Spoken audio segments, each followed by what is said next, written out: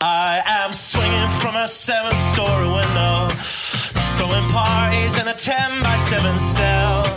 It's astounding the lengths I'll go to convince the whole damn world I don't need anybody's help. Yeah, I am waving while I drown. Don't bother swimming out to save me, I will only drag you down. I'll try to use your body as a life raft, 'cause if there's room enough for one, there must be room enough for two. I'll sail the good ship you into the sunset, sipping on savory water till my liver turns blue. Sha-na-na, sha-na-na-na-na-na-na-na-na.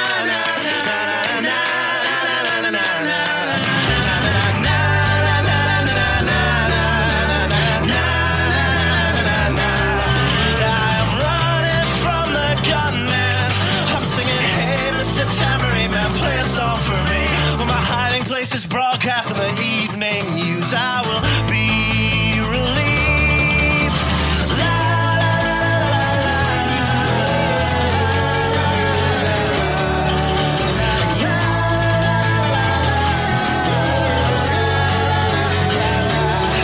I am waving while I drown.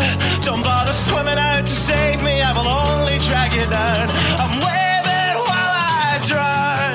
Don't bother swimming out to save me, I will only drag you down. La, la, la, la, la, singing, hey, hey, alright, yeah, I wrote that one myself. It's astounding the lengths I'll go to convince the whole damn world I don't need anybody's help. Fuck.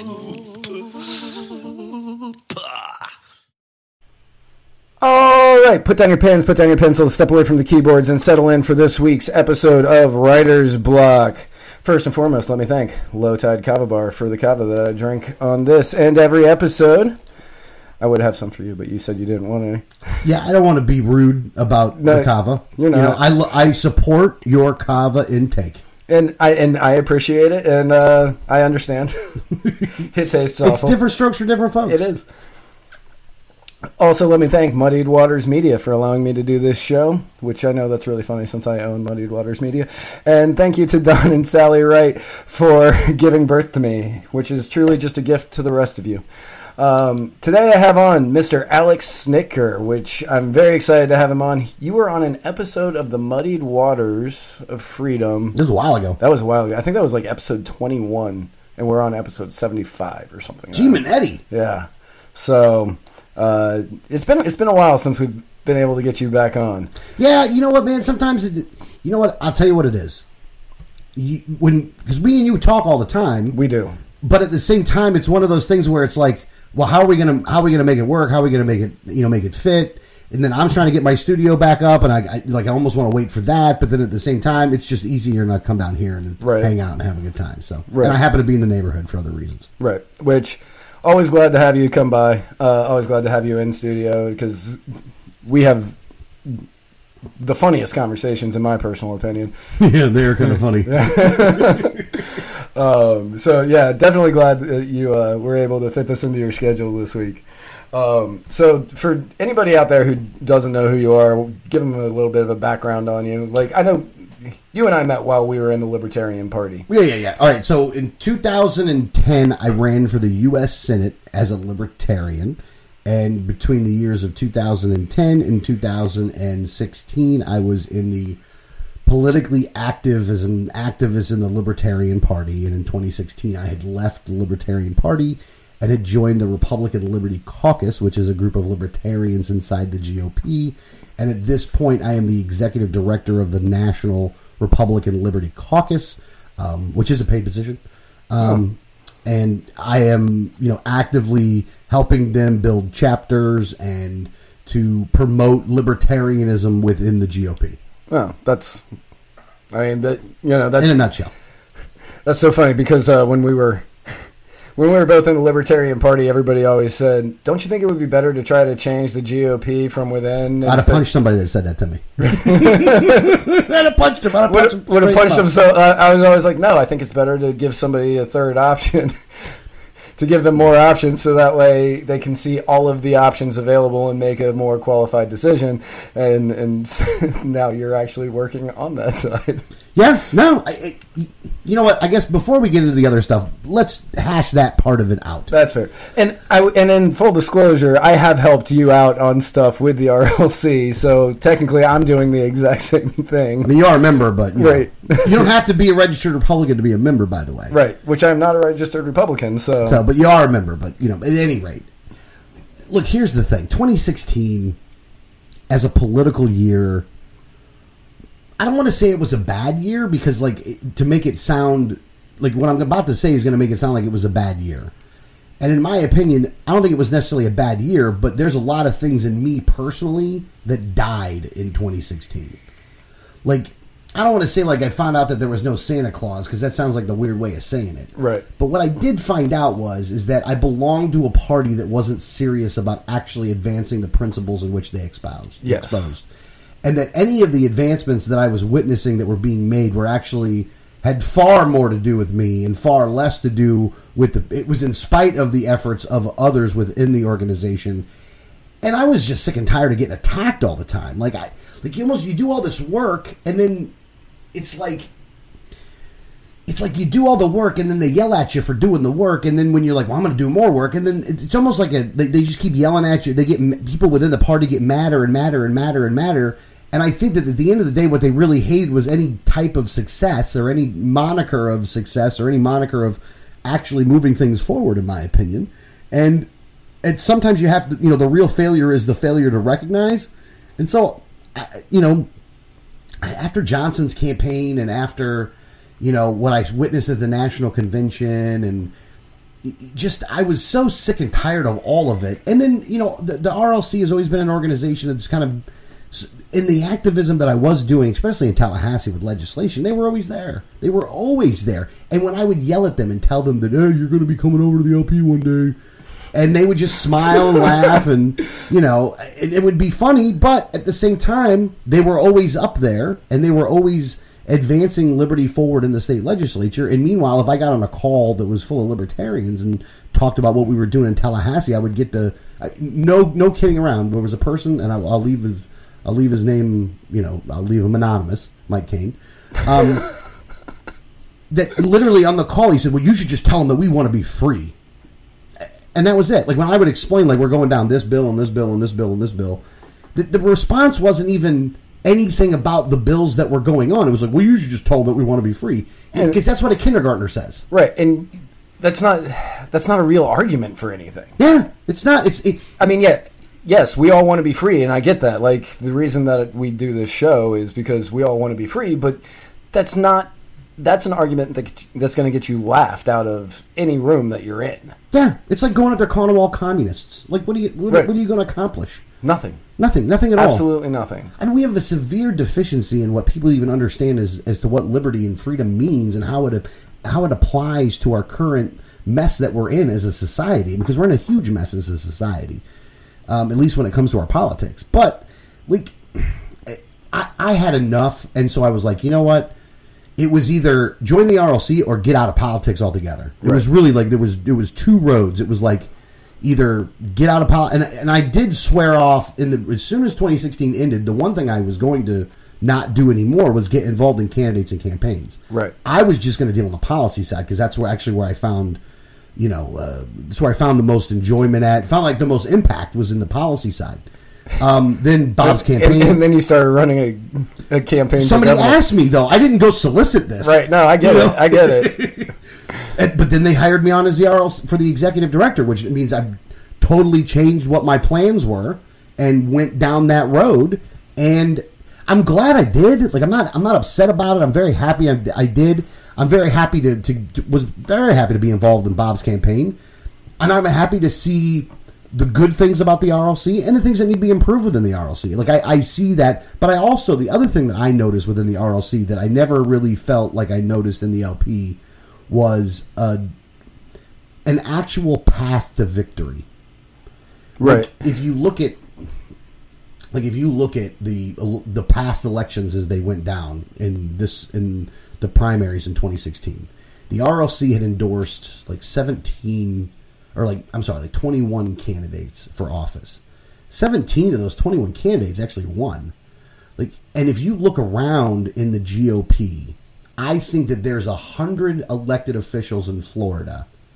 If you take every level of government, by the way. So you got to take state, local, like there's 18,000 elected positions. Right. And I think that there's 100 Republicans that are really libertarians. Like not tip of the spear, taxation as theft libertarians, but they're in the quadrant. Right. They're in that lower right quadrant. Yeah, they're in the quadrant. They're not all the way there, but they're in the quadrant. And you know what the problem? Not the problem, but the goal of the RLC is how do we bring those people together, along with the voters in the Republican Party voters that are along the same lines. And look, because if you look at how these guys get elected, the Republicans get elected talking like libertarians. Mm-hmm. Not all of them. Some of them don't. And when it comes to immigration, of course, there's a lot of separation there. When it comes to the drug war, there's still some separation there, especially within the elected officials up top, is that they're, it's still one of those things where if you talk to a lot of them privately, they'll tell you they're for legalization, but they never really take a stand on it. Right, publicly. But they can't say that publicly. Yeah, so it's still one of those things where it's almost like the other woman kind of thing.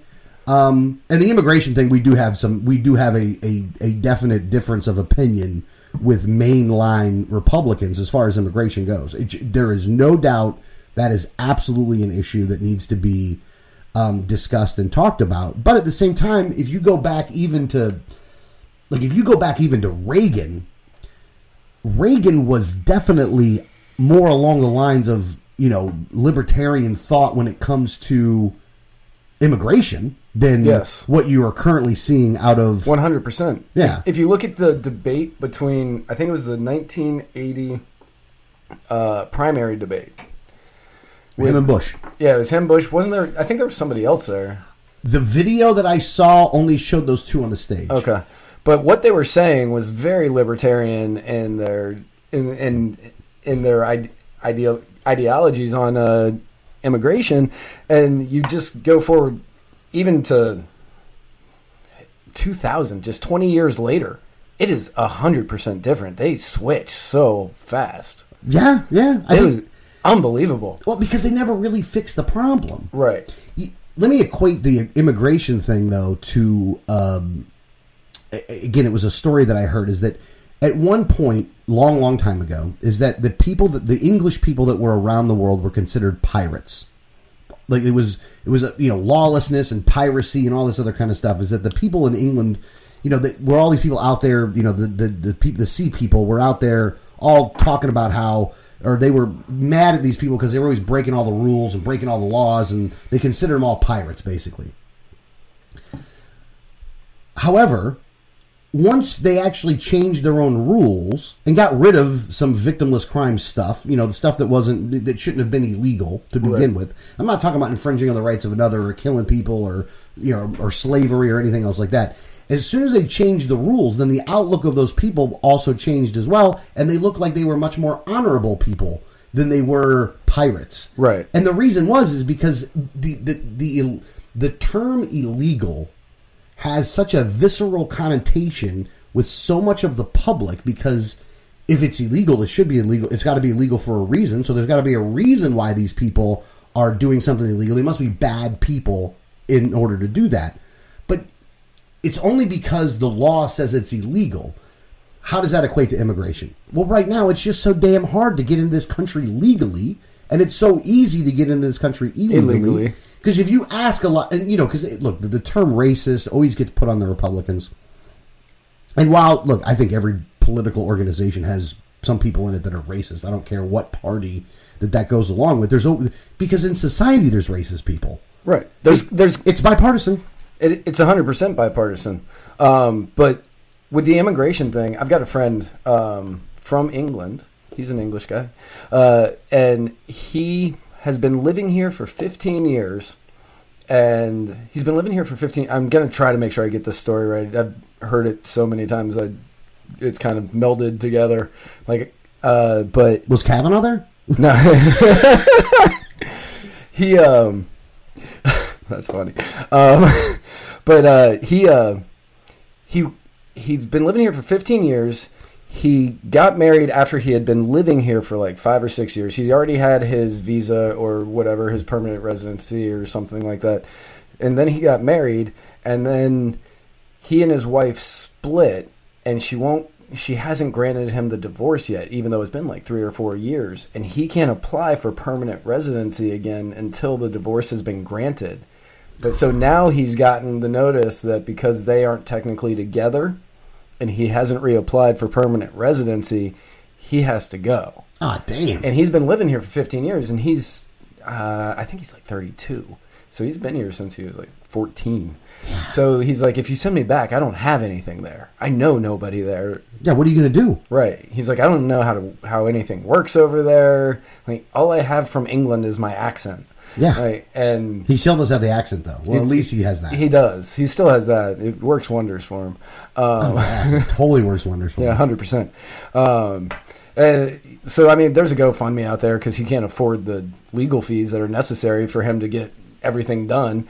So there's a GoFundMe that he's doing to try to get enough money to do it.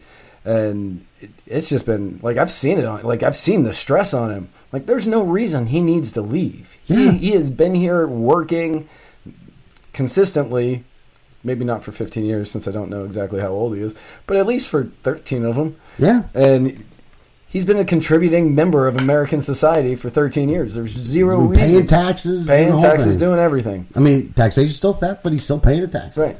And he can't vote. So, I mean, he doesn't even have a choice on who gets in there. Yeah. I just, like I said, I think that what we really need to do is to just streamline the laws, really go back to an Ellis Island approach, and let people come here. And let them come here, and just make it easier for people to come here. And I think if you do that, then what happens is that those people that are upset because people are here illegally aren't going to be mad at those people because in their minds, well, they went through the proper channels, they did the proper things. I'm not against that. Right. It's that the second you put that term illegal on it, it puts that connotation there. And Yeah. I think that we have to change that, and it's a lot easier said than done. Look, we can sit here on a radio show and talk about how we can change it, but I mean, there's a lot that needs to be done there. That's why I prefer doing the radio show, because I don't actually have to back it up. No, that's a good point. Yeah. But at any rate, though, that was the about the RLC thing is that I do think that you have the ability within the Republican Party to actually move this party much more towards in line with liberty and freedom. And if you look at the last election that just happened, the last primaries that just happened, they talked about how this was historical turnout for primaries. Do you happen to know what the actual percentage was of the Republicans that voted in the primaries? If you want to take a guess. If I had to take a guess. If you took a guess, guess what the number you think was as the registered Republicans, what percentage of them actually voted in the primary? If I had to take a guess, 38%. Damn, you're good. 35. 35. I mean, it's close. I would vary. I was going to say 35, but I was like, that's way too on the nose of a number. So Yeah, it was like, I mean, don't get me wrong, it wasn't exactly 35%, but it was about 35%. yeah, So so if you take 10 registered Republicans, 3.5 of them voted. That means that 6.5 of them didn't even vote. right. Like, they didn't even vote. I would argue that the RLC's base is a mixture between those people that did vote and those people that didn't vote. But just to give an idea of how, where's the bar at for success, basically. If you take the bar in the Republican Party for what's success within a primary, it means you would have to get, if you got 20% of the registered Republicans to vote for your candidate in a primary election, you win. Yes. That's 2 out of 10 of the registered Republicans. Technically, it's 1 out of 10 of all the voters entirely, but 2 out of 10 of the registered Republicans. You'd have won every primary in the state, and it wouldn't even have been. It'd have been like, oh, they blew him out. It was amazing what happened. They blew him out. That's what victory is. 100%. And with the liberty movement inside the Republican Party, you've got Eric Brakey up in Maine. Yeah. Kevin, I forgot Kevin's last name. I've got a man crush on that guy, and I forgot his last name. From Virginia. He lost his primary. Oh, I totally have a man crush on that guy too. I think every guy has a man crush on that guy. Nick Freitas. Nick Freitas. I don't know why I was saying Kevin. Now he didn't win that primary, but he did really, really good though. He's a really good speaker, by the way. He is one of the best speakers I've ever seen. He's very well articulated, by the way, and I'm saying that about a white person, just for the record. Yeah, I'm saying that about a cracker, man. He speaks the message very, very well. He is so good. Matt Gertler in Georgia. I like Matt a lot. Yeah, Matt Caldwell's actually a member of the RLC. That's for ag commissioner. Yes, and he's a member of the RLC. Yeah. So you have a lot of them. Yeah, Matt. I met Matt with you in Tampa. Mm-hmm. And he was a really nice guy. Oh yeah, no, Matt's good people. I've known him for years. I was personally upset to see that Matt and I lost his primary. Yeah, that sucked. That did suck. But I mean, kudos to YL for what they could do, man. But you know, after finding out with Matt Nye's campaign, because there was a lot of things we just talked about. There is this group or organization called YL, Young Americans for Liberty, and they're doing this this door-to-door, win-at-the-door campaign. Win at the door. They're winning, like they've won 21 races so far this year. And but what they do is they take 10 college kids, 10 college adults, whatever you want to call them, but they take 10 college adults and they have them go and knock on doors for an entire month before the election. Now, I will say this, when it came to Matt's race, there was a combination of things that ended up costing him. One of them was that I think by the way that they're, like I think with other states, every state's different. Like every state's different of when you need to go out and knock on doors and when it's the most effective. And I think YAL was about 2 weeks behind the window. Right. Because absentees started dropping in the middle of their walk-in. They would have needed to be finished with the first round of walking after the 2 weeks after the absentees dropped. So I think that had a little bit to do with it. Also, in Florida, there's a lot of gated communities where you can't get into, you can't knock those doors.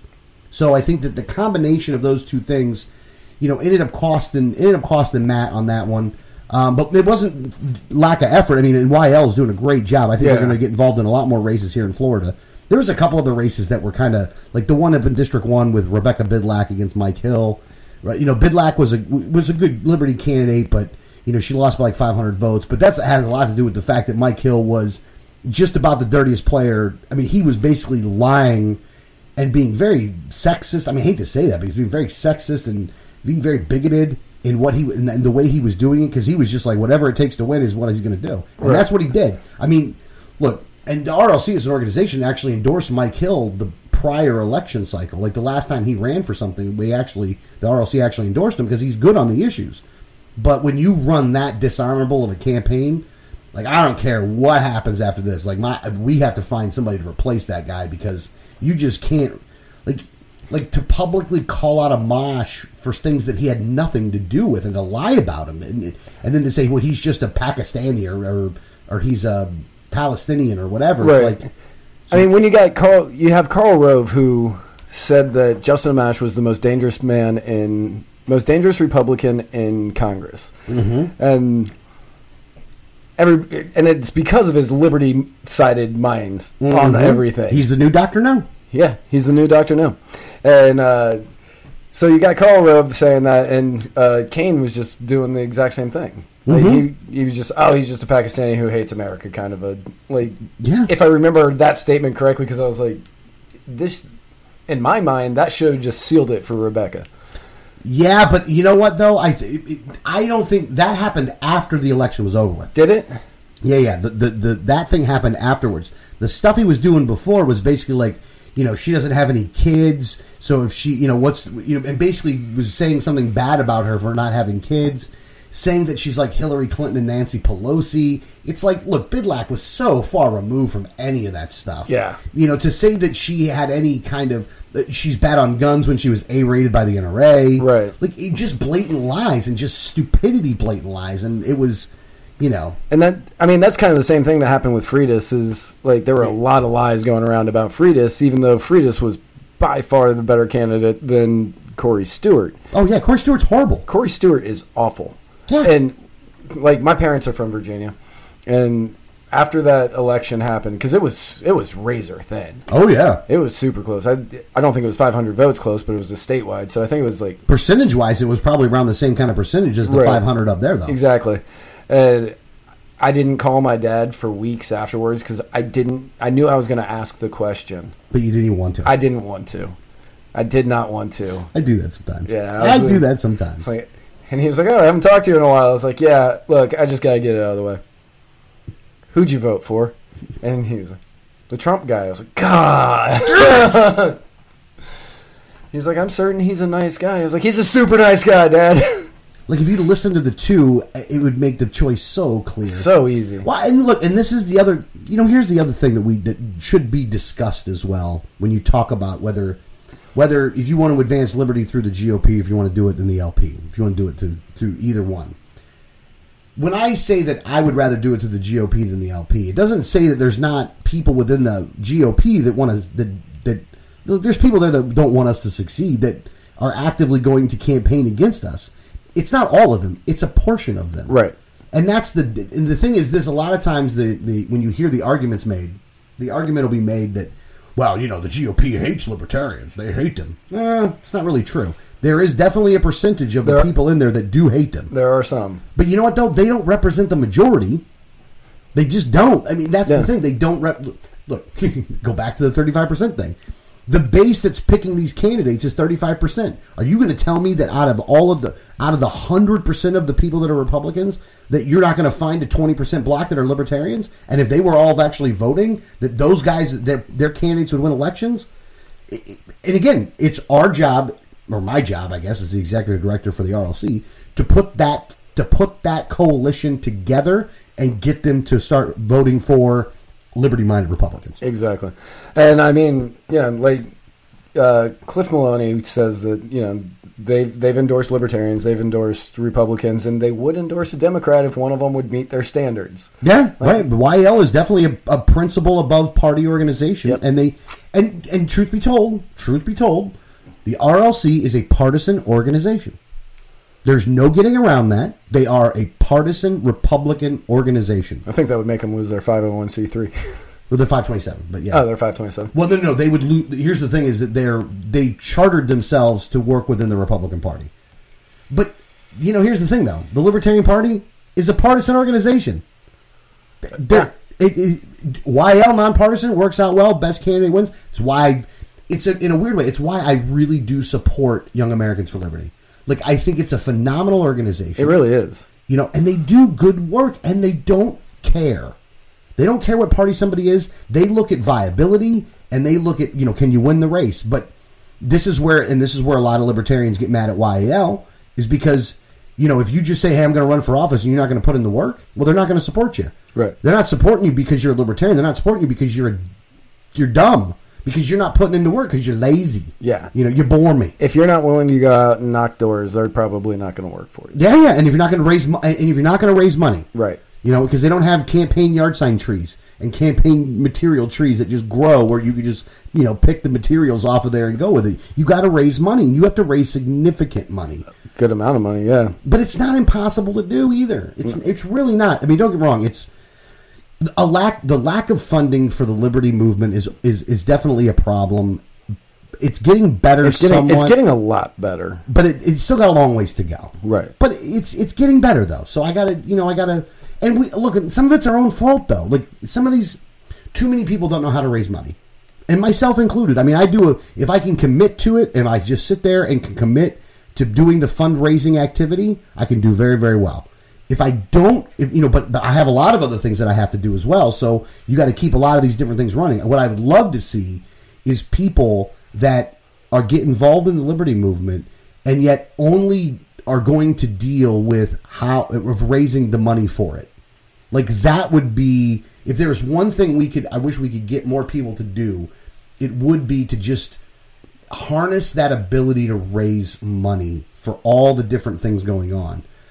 And it's hard to do, and it's really it's a little dehumanizing, and it's a little, people don't want to just sit there on the phone and ask for money all day long, but in all reality, it's what's needed. Yeah, and if you had that, then you wouldn't have to worry about a lot of the rest. Right, and that's the basic thing is, well, getting on the phone and just asking, hey, do you have money? That's what's needed, but it's also one of the hardest things to do. Oh, yeah. Which, especially if you stay committed on it. Yeah, and it takes a person with a certain lack of shame to be able to be good at it. Yeah, that's unfortunate, too, because and even the stigma on it is so ingrained in society, even though it shouldn't be, because in all reality, look, if you're going to ask somebody to spend money on something, their own personal liberty and freedom and to live in a more free society, I mean, what else would be a better investment of your money than that? But the people that have a lot of money, though, they want to make sure that, and this is where you run into the problem of, look, the system that has been created, that this country is governed by now, is predicated on, there's so much money going into the government that there's a lot of people that make all their bank off of this. And that means that they rule the system. So you can't just, the people we're fighting against have provided for their families with this system. And as corrupt and as evil as we all would, or many of us would agree that it is, it doesn't change the fact that we're going to be putting a lot of people and taking a lot of their money away. Yeah. Well, you think they're not going to fight for that? You think they're not going to get mad at what we're trying to do, call us names, say we're crazy, do all this other stuff that they do? It's predictable. I thought it was funny because this past week, with everything that's been going on in the news, which we'll get to eventually, I saw 2 memes from 2 people that I'm friends with on Facebook, both of them from either side of the aisle. From the guy that was a Republican, he was like, Dianne Feinstein makes $175,000 a year, or whatever it is. She has $71 million in the bank. And I'm making these numbers up at this point. But they're probably pretty close. Yeah. And how is that possible? We need to reelect. We need to get new people in there. And then the person from the left had a picture of Paul Ryan. He was like, Paul Ryan makes $175,000 a year. He's got $92 million in the bank or whatever it is. And, how is this possible? I was just like, I agree with both of these. 100%. Paul Ryan's a really bad example since he's not running for re-election. You should probably pick somebody who's going to be there next year. But still, I get it. I get what you're saying. But you would not share the Dianne Feinstein one. Why are you sharing the Paul Ryan one? Yeah. Well, and the funny thing is that the way that both of these people, at the end of the day, got their money is because they had insider access. Yep. They had the ability to maneuver and make decisions, and they were able to profit off of the decisions that they were made. If you didn't have a big, huge government that was writing all these different contracts to all these different organizations, neither one of them would have gotten that far. Nope. Which is why both Paul Ryan and Dianne Feinstein will stand on the graves of children and ex-military and veterans and all this other stuff, and of poor people and old people and colored people and all this stuff. They will stand on every one of those graves to keep their gravy train running. Because 100%. At the end of the day, they don't care. They care about the color green, and that's it. Right. Which is why we should have a limited government. But that's, not to take it all the way back to that, but it's also why, the people aren't just knocking over the doors to give us money to go out and do stuff, because we're trying to take stuff away. Right. Exactly. But speaking of Feinstein. Speaking of the finers. Speaking of Feinstein. Good old Dianne Feinstein. Wow. She is the reason that Kavanaugh... she's not the reason, Kavanaugh. I'm not going to say that. She is the catalyst on why Kavanaugh is now being delayed on his hearing. Yes. Because yes. Purposely. Yes, 100% purposely. Because she got this letter back in June, I believe. Mm-hmm. Back in June, and she didn't release it until a week before he was going to be confirmed. Mm-hmm. Which 100%, that was a tactic. Yeah, this Brett Kavanaugh thing with Dianne Feinstein was totally done for political purposes. Now, I will say this: no one knows exactly what happened because nobody was there. Nobody was other there. Than there's 3 people that claim that the woman is claiming to have been there herself, Kavanaugh, and this other guy, Judge. Mark Judge, yeah. Now, Judge... I called him Mike Judge. Was it Mike Judge? It's Mark. Mark Judge? I called him Mike Judge on our last show. And then afterwards, I had to put it, in the comments on YouTube, I was like, edit, his name's Mark, not Mike. He's not the creator of King of the Hill. Don't quote me on that. How cool would that have been, though? I know, right? That would have been awesome. But you see a King of the Hill episode with this, then. Right. Great. But so Yeah, 3 people were there. Mark Judge is saying that it never happened. Kavanaugh is saying it never happened. And Professor Ford is saying it did happen. Of course that Kavanaugh is going to say it didn't happen. 100%. Yeah. Mark Judge, he and Kavanaugh have been friends since probably before that incident allegedly took place. He's probably not going to say it ever happened. Yeah. So you're never going to know. No, you're never going to know. But that also means that in order to determine whether it should be something credible or not credible, you have to look at everything else that goes along with it. Now, the delay in the tactics that Feinstein used and that the Congresswoman used, you can't blame Ford per se for that. But you can partly blame her for that. I don't blame Ford for that. Like the June to September. You can kind of blame her for that, though.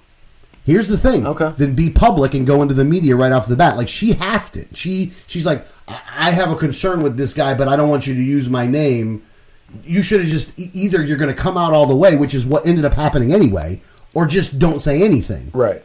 So I think that the fact that she put out it anonymously, or not anonymously, but she didn't want her name to be used, and yet she still brought it up. I do think that's partly her fault as to why the optics look bad on this. And the way that I see it is he worked in the Bush administration. Mm-hmm. He's been a federal judge for 12 years or something like that.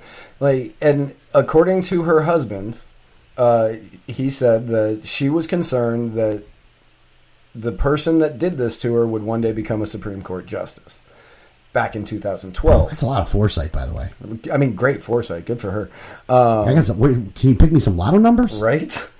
And if that was something that you were concerned about, if that was something that you thought back in 2012, why wasn't it something you brought up in 2012 when he was going through the federal process then? He was an appeals judge before. He was already a judge. It's not like this guy went from no job to being the Supreme Court justice. He was a judge that went through an FBI investigation multiple times. And if you're looking for a guy to go from no job to Supreme Court justice, I'm free. I got nothing. You gonna do it? Think about doing it? I'd do it. I'm gonna tell you, there's some stuff in the past, but I'll openly admit to all of it. Yeah. No, it's just, and then now I will say this is that,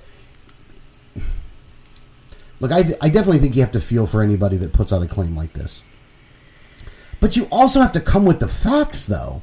And it just seems like the facts in this case are real sketchy. They're real thin. Like, they're like, someday during some year at some place, this incident happened. Well, look, how can Kavanaugh, and look, the thing is this is, I know we talked about this being later thought of the episode.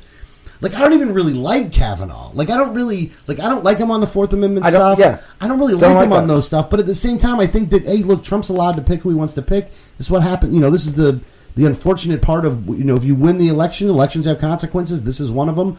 I don't think that the left should be this mad about Kavanaugh, considering that I think he's actually kind of a blasé establishment guy. He's not, he's not overturning Roe v. Wade. And for them to make this all about Roe v. Wade is so stupid. Which is so much what, they're like, oh, he's going to overturn Roe v. Wade. And then they're Occupy Democrats is misquoting him in some of their memes, which I know that comes as a shock to anybody listening, that Occupy Democrats would misquote somebody. But they were talking about how he said that birth control was forced abortions or medical, something like that. Yeah. I can't remember what he said, what they said he said. But what they were talking, he was referencing a case with the Catholic Church.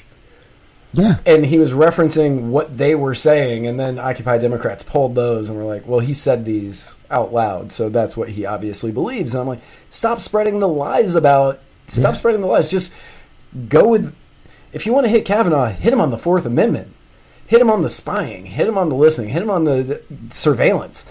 Because you can't deny those. Yeah. I mean, you can have an argument about those things. But, I mean, yeah. And this is the problem with Trump, though. This is the problem with the media and their reporting of Trump. Is that they will not... They have to set themselves to a higher standard, even if the president doesn't. They have to set their integrity up at a higher standard and just report the facts. Right. Which is why, you'll see people... Look, I didn't vote for Trump. I did not vote for. I voted for Gary Johnson. So did I. Even if it was me holding my nose voting for Gary Johnson, I still voted for Gary Johnson. But you have to be honest and upfront about Trump. You voted for the worst of four evils. Yeah, I felt like that at that. By the end, The best of four like evils. not even I still didn't even disagree with him on some policy stuff. I think where I was really mad with Gary, I had way more to do with, and not to go on this tangent, it had way more to do with that they just didn't run a good campaign. They didn't. Like, they ran a campaign was horrible awful. campaign. That campaign was so bad. You know, and I know there's people that made a lot of money off of Johnson's campaign, and it irks me to this day to know that I know some of the people who were horrible that made money. Don't get me wrong. Look, I'm all for somebody making money. But, man, to screw the pooch that bad and get paid for it, oh, my God. Yeah, that was one of the worst campaigns I've ever seen for president by far. Yeah, he should have stayed on the weed. Yeah. God, I think the one big thing we could go back with and say, like, he should have kept smoking. Yeah. Because then it probably would have been, he wouldn't have stuck his tongue out on national TV, for Pete's sake. What are you doing? You're making me bite my tongue. Yeah. But back to the Kavanaugh thing. So, I at this point, though, and this is what happens. At this point, I hope, give that woman, I think now she is going to testify, even though that's not for sure. Yeah, so... But vote on this thing and go get it over with. Did you hear the demands that they had? Oh, yeah. She had to testify after Kavanaugh? That doesn't work that way. It doesn't work that way. I have been involved in my fair share of trials. It never works that way. Never. It never. No. And you don't. And that was the part that I was like, okay, yeah, she wanted to push it back. I understood the political move behind that. Yeah. But Right. that is a political move, though. 100%. She had all time in the world. Yeah, 100%. Her not wanting to... The reason that she couldn't get there before Thursday or whatever is because she doesn't like to be in confined spaces, which I think possibly is just them trying to push this whole narrative of the confined thing. And that she has to drive, which I think a car is a more confined space than a plane, personally, but that's just me. So she has to drive from California to D.C., so that's why she couldn't make it before Thursday or whatever. I like to check her pass to see about any plane rides before this, though. Yeah, exactly. Which there's got to be one. Of course. There's got to be one. So she can't be in the room with him. She doesn't want their attorneys to question him or to question her. Yeah, and it couldn't be any of the male senators questioning her. Yeah, it's just so much. Like, again, this is where they take people's good nature and you give them an inch and they take 5 miles. Yep. And then the second you complain about any of that stuff, all of a sudden you hate women. And it's like, how about we want to treat people equally? If this was a dude, if it was, if Brett Kavanaugh was Bridget Kavanaugh, and this doctor was a dude that was claiming that this woman jumped on him and did this, so many years ago. Right. And he wanted his day to testify, but she had to go first and this, and they were to cave on that stuff, then all those people would be pro-man and they would hate women. Yep. Because it's not about equality. It's about I get special treatment because I'm part of this group of people that has been wronged over the years. It's not ever about equality anymore. I think this is another thing that really pisses me off. When it comes to equality, I agree with them. I think we should treat everyone equally. Yes, we need to treat everyone equally. The problem is we don't treat everyone. It has become so partisan that the left and the right both are guilty of this. Mm-hmm. Oh, yeah. But, Bill Clinton has numerous accusers on him that the right just openly is like, yes, that Bill Clinton's an awful guy, which I agree with. I think he's an awful guy. And the left is, no, that doesn't matter. That doesn't matter. He's Bill. That's fine. He's Bill being Bill. Brett, oh no, this happened 36 years ago. Obviously this is true. He should not hold this seat. And, oh God, what's that guy's name? You talking about Roy Moore? Not Roy Moore, but that's a good one too. The Democrat, he's in office. Keith Ellison? Keith Ellison. Oh, yeah. Oh, yeah. Keith Ellison. So you have Keith Ellison, who allegedly beat the ever-living crap out of his girlfriend, who is the vice chair of the DNC, I believe. Something along those lines. Yeah. It's a bad situation. Yeah, it's a bad situation. And now the Democrats are going after her, saying that she needs to be quiet. She needs to stop. She needs to... What where is this equality that you're looking for? Like, you're willing to listen to this accusation from 36 years ago and say, oh, no, this has to be true. But to this woman, she's not a girl, to this woman who is the vice chair or whatever she is of the DNC on your own party, saying that somebody in the party, there are police reports backing it up. And you're like, no, let's not even look into it. It doesn't matter. Yeah. It doesn't matter. That's not equality. And the Republicans with Roy Moore, like, yeah, I think Roy Moore probably is a pedophile. Oh, he did that. Here's the thing. There was way too many accusations. There was way too much corroborating evidence. There was way too much there was no defense for Roy Moore, really, at the end of the day. But the problem is, and this is where the problem comes into play.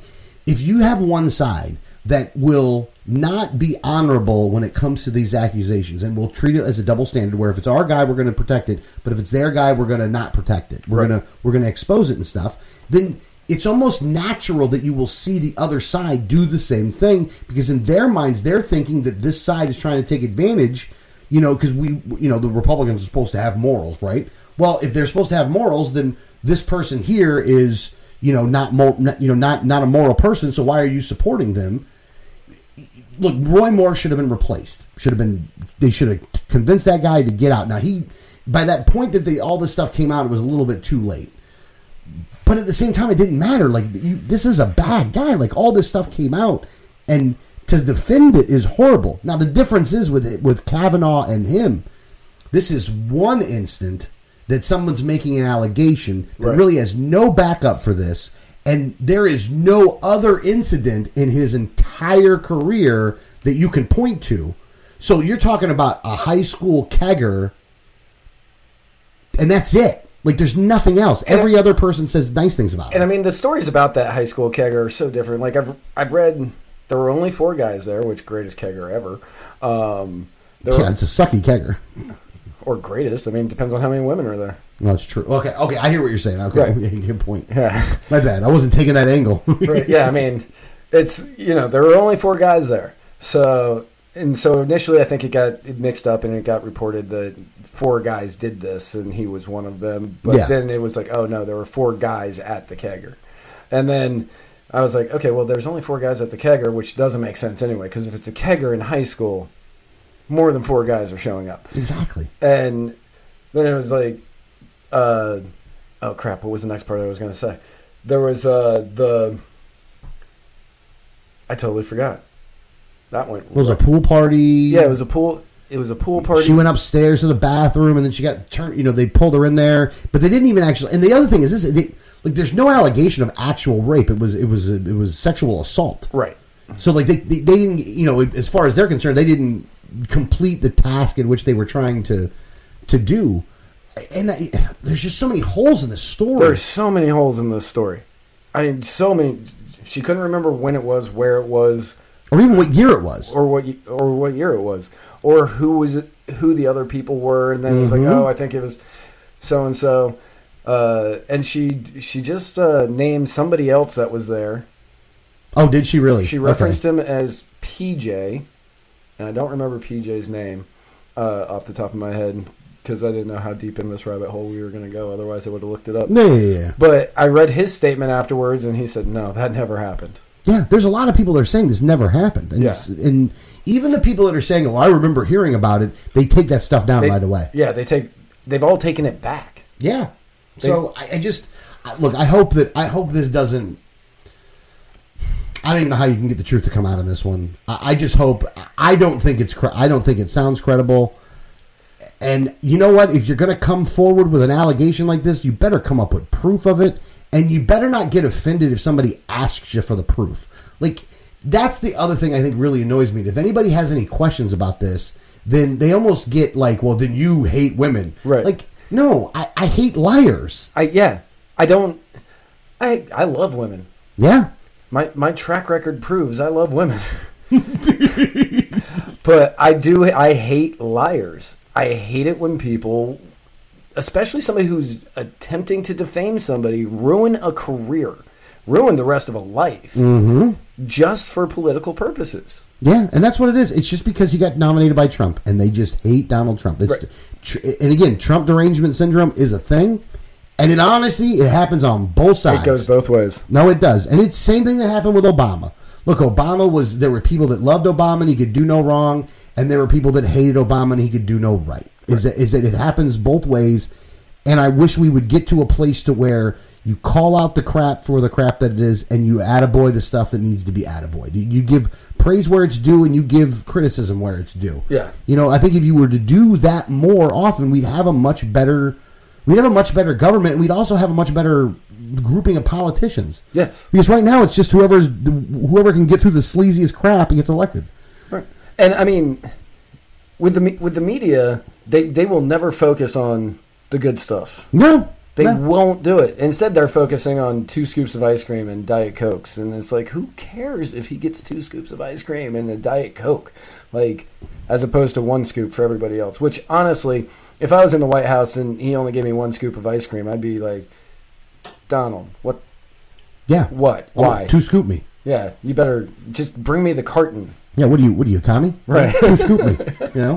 That's a bunch of crap. I want 2 scoops. I want 2 Matter of scoops. fact, I want a chocolate and a vanilla. I want swirl. Right. I want to be able to swirl it myself. And actually throw a cherry on top of it. Yeah. Because, that's how I do it. Because feelings. Right. So, yeah, I don't know how it's all going to turn out. I hope that if Kavanaugh hasn't done this, I hope that... Well, I don't hope he gets in because I don't really like the guy. But I hope this doesn't derail his future. Yeah. No, it's good. Look, if you think about it, this is along the lines of Clarence Thomas. If you were to give something that happened in the past, this is much more along the lines of Clarence Thomas. Yes. To where, look, the left always hates Clarence Thomas, but normal people don't really hold any ill will to Clarence Thomas. He is a Supreme Court, justice. I think Kavanaugh's going to end up getting the nomination. I do too. I think by the end of next week he's probably not the end of next week, but the end of the week after that. Well, and the Democrats want to delay as long as possible because they do want to derail this. Because in their minds, if they derail this long enough, they think they're going to take the Senate in the November elections. Right. So then they can pick the nominee, and then Trump will put it out there. But then they are going to have a lot of control because they'll own all the committees and they can just turn down every one of Trump's pick, which they might end up doing. Like they may, if they take control of the Senate, they may leave that spot open until the next election cycle. For the hopefully they're hoping at that point that either a Democrat will get elected or that they'll be able to impeach Trump. Right. So they're hoping for that, which is sad, but either way, I think Kavanaugh's going to get this thing. I think that they've massively overplayed their hand in this. I think that you picked an issue that is going to rile up Republicans to go out and vote and to vote en masse. And I also think you are pissing off average Americans that are just sick and tired of seeing this stuff. Right. So I think that you're going to end up damaging your cause if your cause is the blue wave. Like I think that look, if the woman had some credibility, it'd be one thing, but she doesn't. No. I think they're just trying to coattail. They're trying to use the blue wave to coattail on the Me Too movement, and I think that was a misstep. That was a huge misstep. I think they're doing damage to the Me Too. I think that women shouldn't be sexually harassed. I think that that's wrong. But at the same time, you have to call it when it's appropriate. And if it's not appropriate, then you shouldn't call it.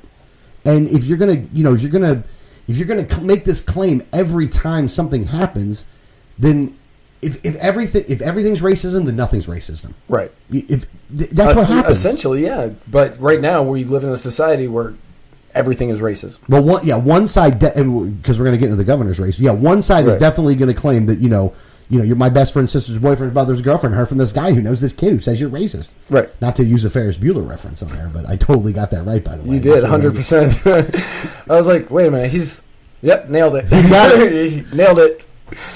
God, I love that movie. That's a great movie. That is Dan Quayle's favorite movie. Is it really? It is. I did not know I had that in common with him. Yep. I saw that in the movie theater. Did you really? Yeah.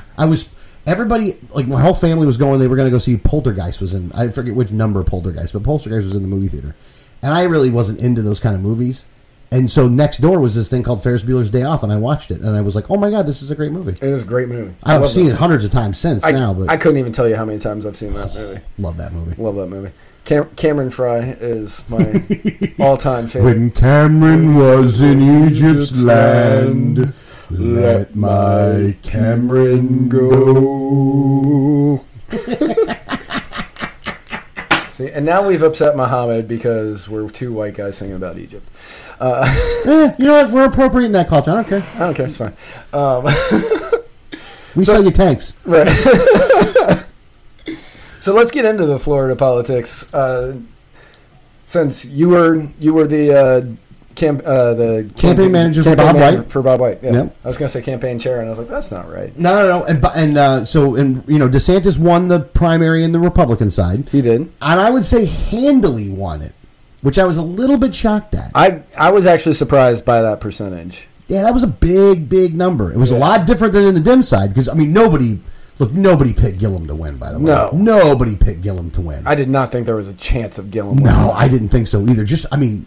And again, I don't think the Democrats actually did a good job of vetting their own candidates on this one. No. Because I think that because none of the other candidates actually viewed Gillum as a threat, none of them actually went after Gillum. Because there's a lot to go after Gillum. There is so much to go after Gillum. Yeah, like there's a lot. And I'm not even talking about like the fact that he is a socialist. I'm not even going down that road. I'm talking like the work, he's been mayor of Tallahassee. That's the city with like the highest crime rate. The highest crime rate in Florida, and corruption. It exploded. The crime rate exploded while he's been mayor there.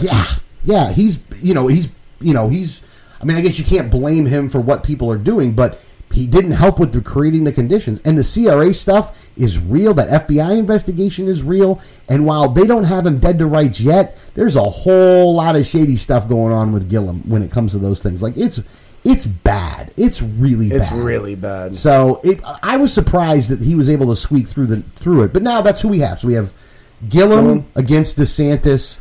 There are other candidates that are out there, but there is not one other candidate that is even remotely worth talking about. Right. And Gillum versus DeSantis, it's Sanders versus Trump. That's what this is. Yeah. It's sad. You've got Sanders backed. You've got the Sanders backed candidate, which is obviously Gillum, and then the Trump backed candidate, which is obviously DeSantis. And everybody's saying, a lot of the people on the left that I know anyway, they're all saying that this is going to play out the way it would have played out if Trump fought Sanders or went against Sanders instead of Clinton. And my argument is, you don't know what would have happened. Yeah, wow, that's way too... I mean, like, I guess that's wishful thinking, but... I think that's a lot of it is wishful thinking. You have no idea what would have happened. I don't think Sanders wins that race. Oh, yeah, look, Gillum's going to have to come out with what his... Look, he's already come out with policy positions, and those policy positions are just stupid. I mean, they're just dumb. You're literally going to... Look, the reason that the left is going on race every time in this... thing, let's break down one of DeSantis' comments about monkeying this thing up. Is what he said. Look, that wasn't racist. That was not. That racist. wasn't even close to racist. That was a military term. Yeah. It was something. Look, it's something that it's in some people's vernaculars about monkeying this thing up, and it has nothing to do with black people. It has to do with monkeys. Right. Don't monkey around. Don't monkey this up. Yeah. And here, if you hear that, and I will say this, if you hear that. And you think of black people, then you may need to question your own racism. Because when I heard him say it, it didn't sound racist to me. When I heard, because I was watching that, and I heard him say it, and it just breezed right through me as though it was nothing. Which many of the people who don't like me, which I'm finding out daily that there are more and more of them everywhere, they would just say, that's because you're so ingrained to racism that... Oh, come on. Yeah. But I also know... that the band The Monkees sang a song, and in the opening line says, "We're just here to monkey around." Yeah. It's the same thing. Yeah. And I don't think anybody has ever accused Davy Jones of being racist.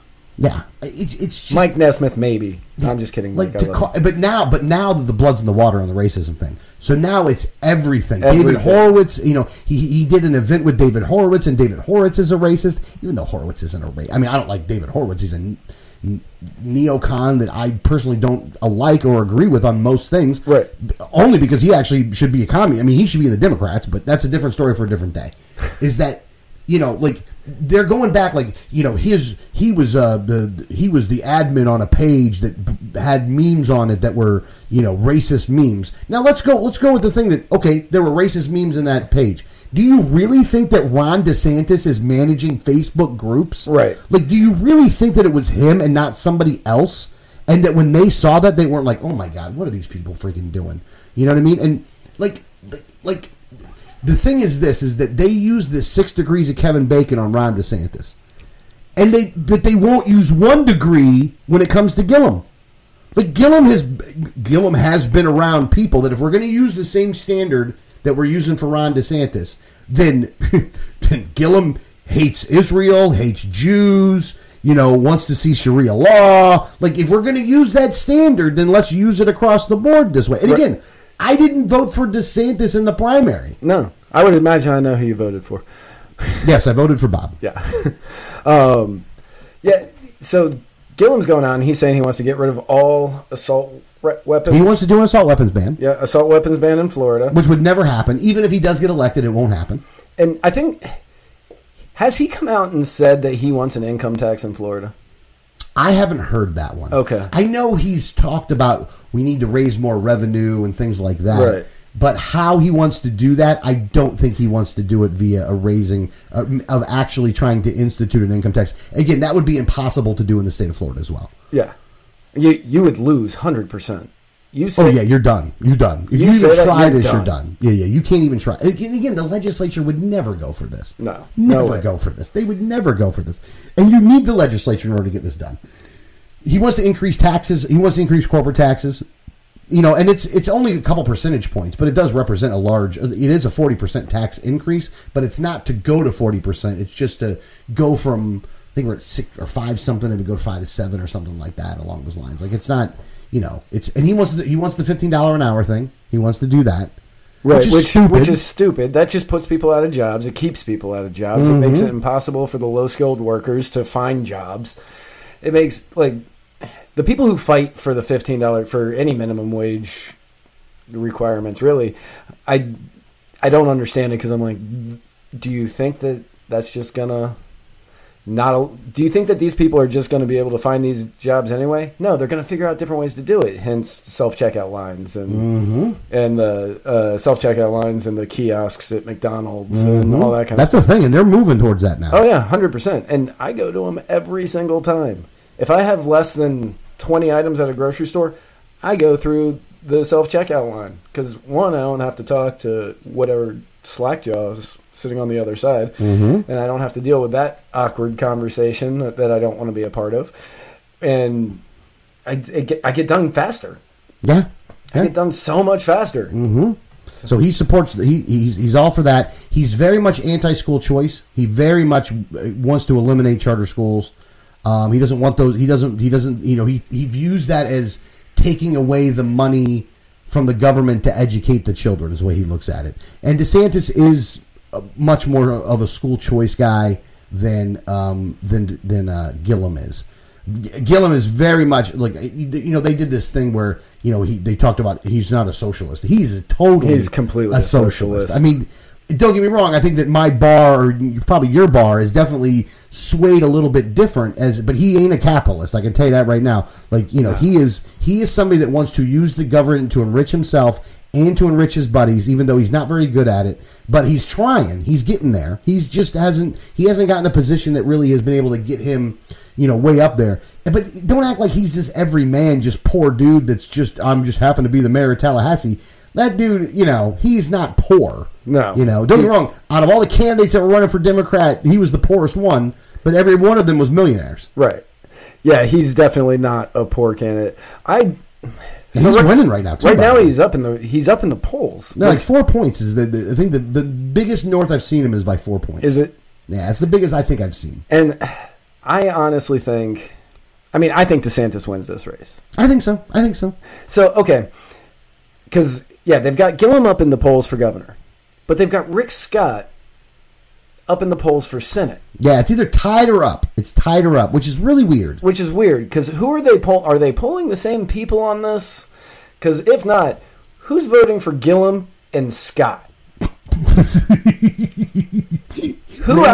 Name ID means something, I guess. I don't know. That you're right, though. I don't know if they're doing this polls at the same time or if they're counting the same polls, but it's a like after 16 though. I can't even trust polls anymore, though. Oh God, no. Like even now, like at least it gives you a gauge and it's close. So okay, I'll go with that. It's close and there's a gauge, but there is no like. There's not going to be any outside candidate that's going to be taken away from either one of these two.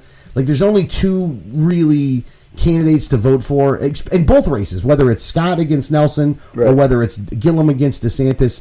It really does. There is no third party, and if you want to even use the word spoiler, I wouldn't use the word spoiler, but there is no third party candidate in this one. Not really. I mean, you've got the Reform Party candidate, and you've got the NPA guy. Now, here's the thing. I just checked this earlier, just before we went on air. The other, I'm not going to name the Reform Party candidate's name because he doesn't deserve it. But the Bruce Nathan, who ran as a Republican, and I don't think this worked because I looked on there and it said that he still was a Republican and that he lost in the primary. Right, which he did. But he tried.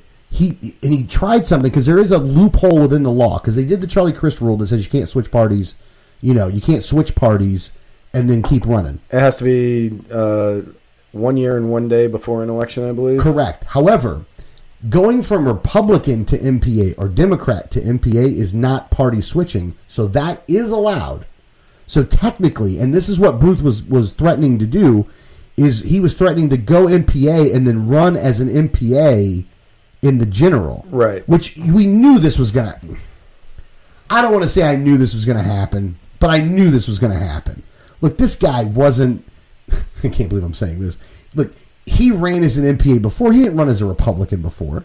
And he ran as a Republican this time. But he only did that because he could get into groups and start talking, where the last time he realized that he couldn't... there wasn't any groups he could go to because you can't go to...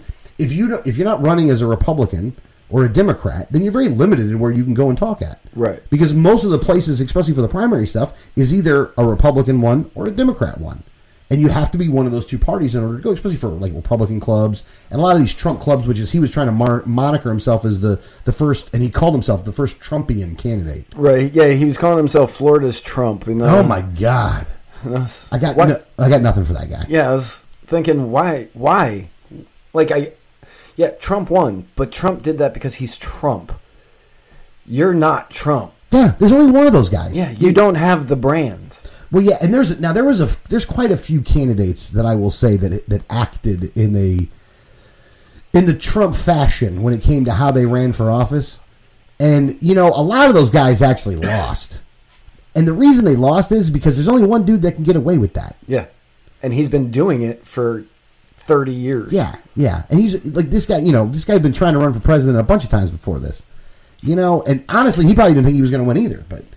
So Bruce is running. I don't think he was, like I said, just checked the Division of Elections website. I don't think it's going to happen for him because it hasn't changed in there, and by now it should have changed. Right. Yeah, I saw that on his Twitter feed yesterday. He was saying, "Isn't it time that we have a third party?" Which I found that to be hilarious. Isn't there a time we have an MMA match with a friggin' Nazi? Right. Because that's what he wanted to do last election cycle. Insane people, and I get. See if I can. Is he the one that challenged? Yes, he's the one that challenged Augustus. Oh my God!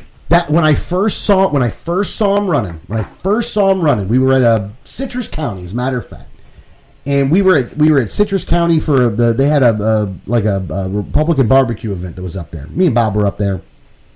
And there was a bunch of candidates, politicians up there. Like Corcoran was up there, and Wilton Simpson was up there, and Caldwell, I think, was even up there. And there was a bunch of people all up there, right?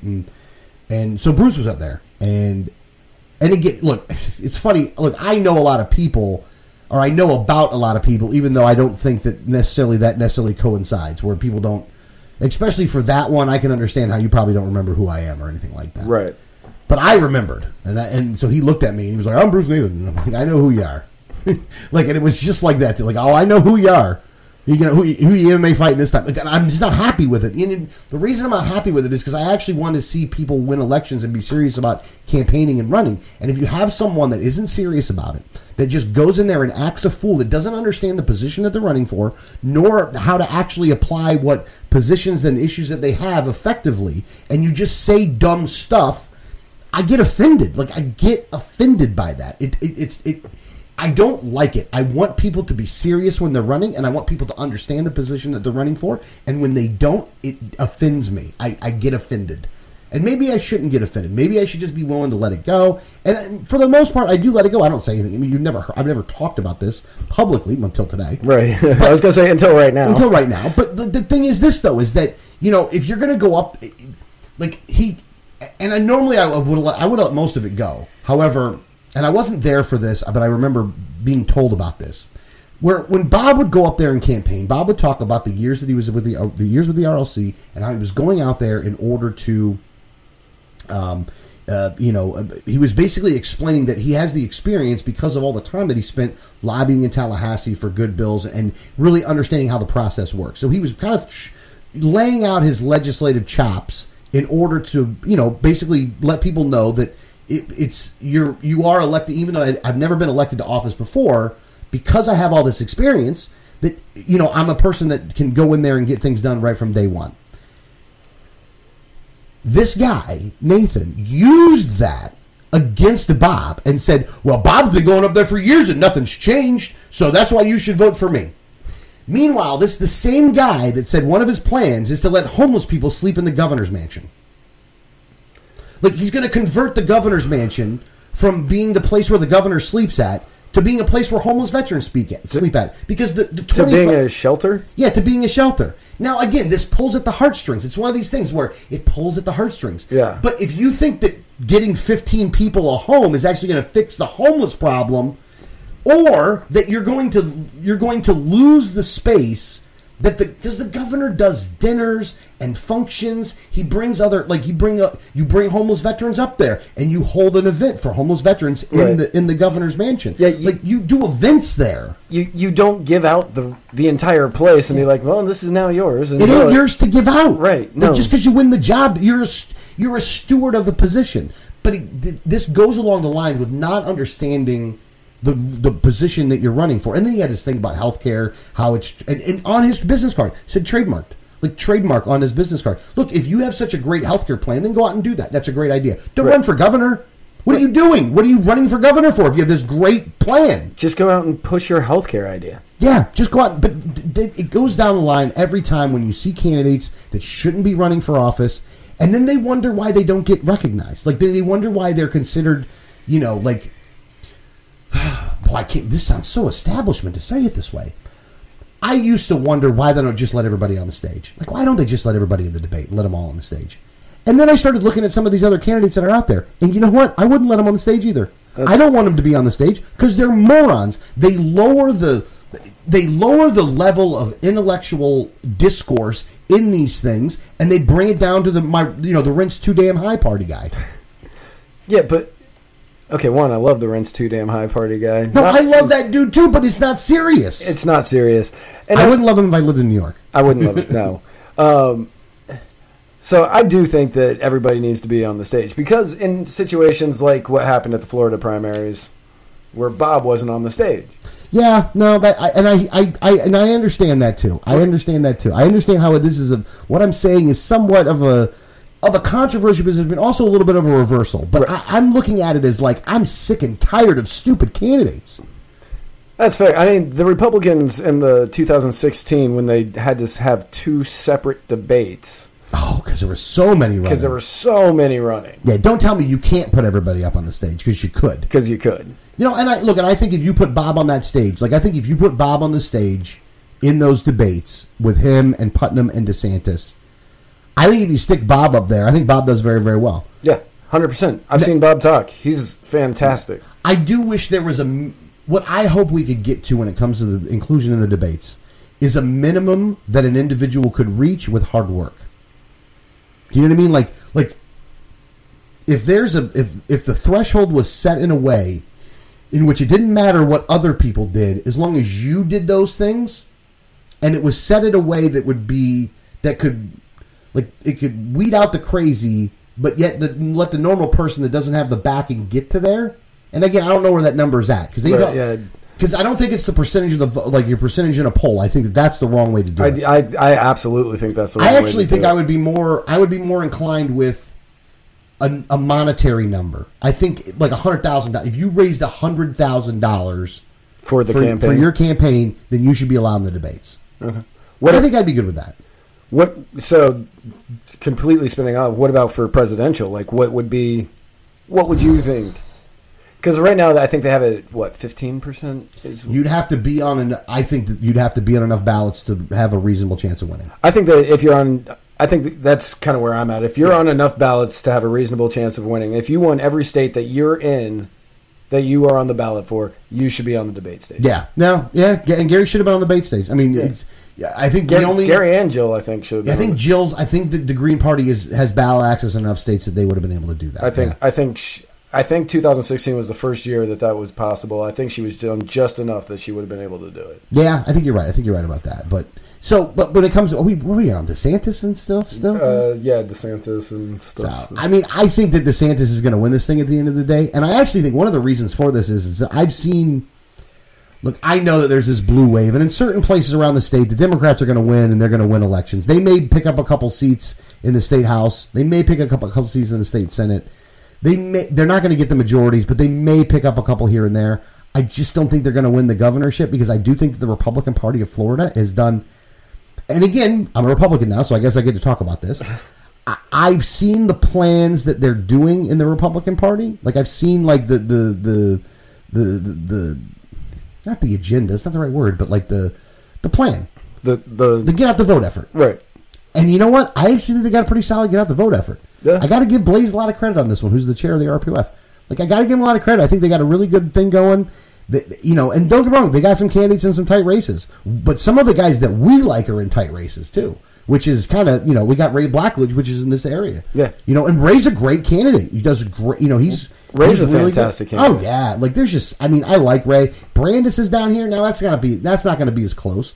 You got Hooper against Amanda Murphy. That's one they're targeting. Like, they got a lot riding on that one. Oh, yeah. They've got a lot riding on that one. And that seems to flip every day. Who's up.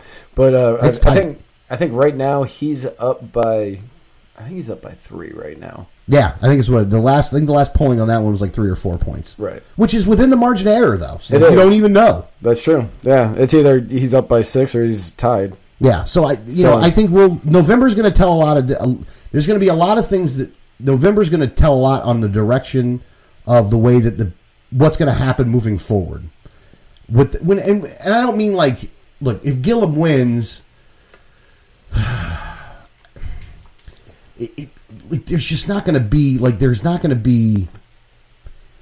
to have the bully pulpit to talk about a lot of these things, but like he can't actually do a lot of that. Yeah, I was going to say nothing's going to happen because he's still going to have to be dealing with the legislature that's not going to pass anything. But the Republicans are not going to be able to do a lot either. That's true, because he's got line item veto power. Like the state, the governor of Florida has line item veto, so it's going to be a war, which is going to be more gridlock, which I guess you could say is a good thing. I was going to say that. Yeah, may not be a bad thing that there's gridlock, and there's going to be more gridlock in D.C. Like if I still don't think though that the Democrats are going to take the Senate and the House in Washington. I still think you're going to have a Republican majority. I don't think so. I think they've overplayed I think the Dems have overplayed their hand. I agree.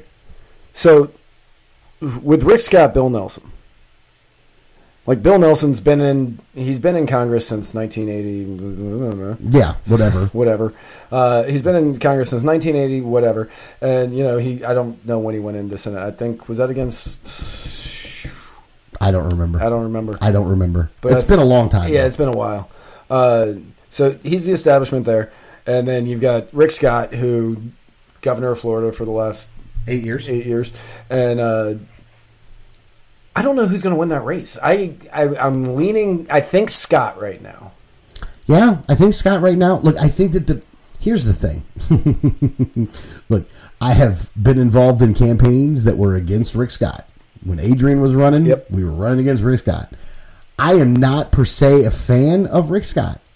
However, in looking at the race between the two, I mean, like take who I'm going to vote for out of it for a second.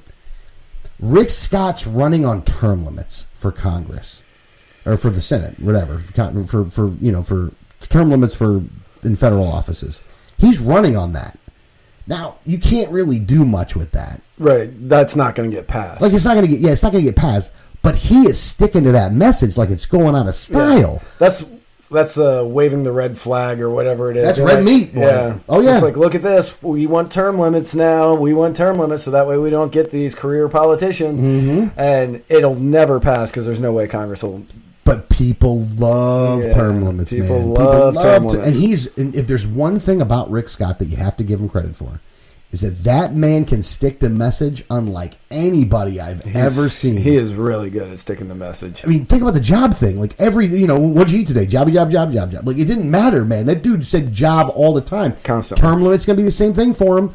And you know what? When it comes to a lot of issues, compare him to Bill Nelson, I mean, I'd say I'm probably a 75 to an 80%er with Rick Scott. Yeah. I'm definitely not a 75 to an 80%er with Bill Nelson. I mean, Rick Scott's going to have a huge issue with the red tide. Yeah. Red tide is going to be the biggest issue for Rick Scott, but that's not going to affect him in the middle of the state. That's only going to affect him on the outside. Just in the Gulf Coast, I believe. Yeah. I mean, don't get me wrong. It's a but they are working.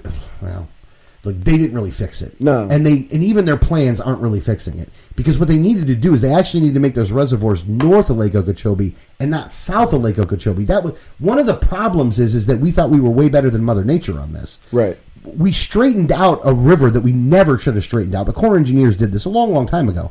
But now we're running into the problems of this, and they need to make the reservoirs north of the lake, not south of the lake. By the way, for anybody who doesn't know what red tide is, because I just realized that most of our listeners are in San Francisco. Are they really? Yeah. You have a lot of listeners in San Francisco? It's our number one city by a wide margin. No shit. Yeah, it's San Francisco, San Jose, Ashburn, Virginia, St. Petersburg. Huh. Yeah. So, so most of the people probably don't know what red tide is.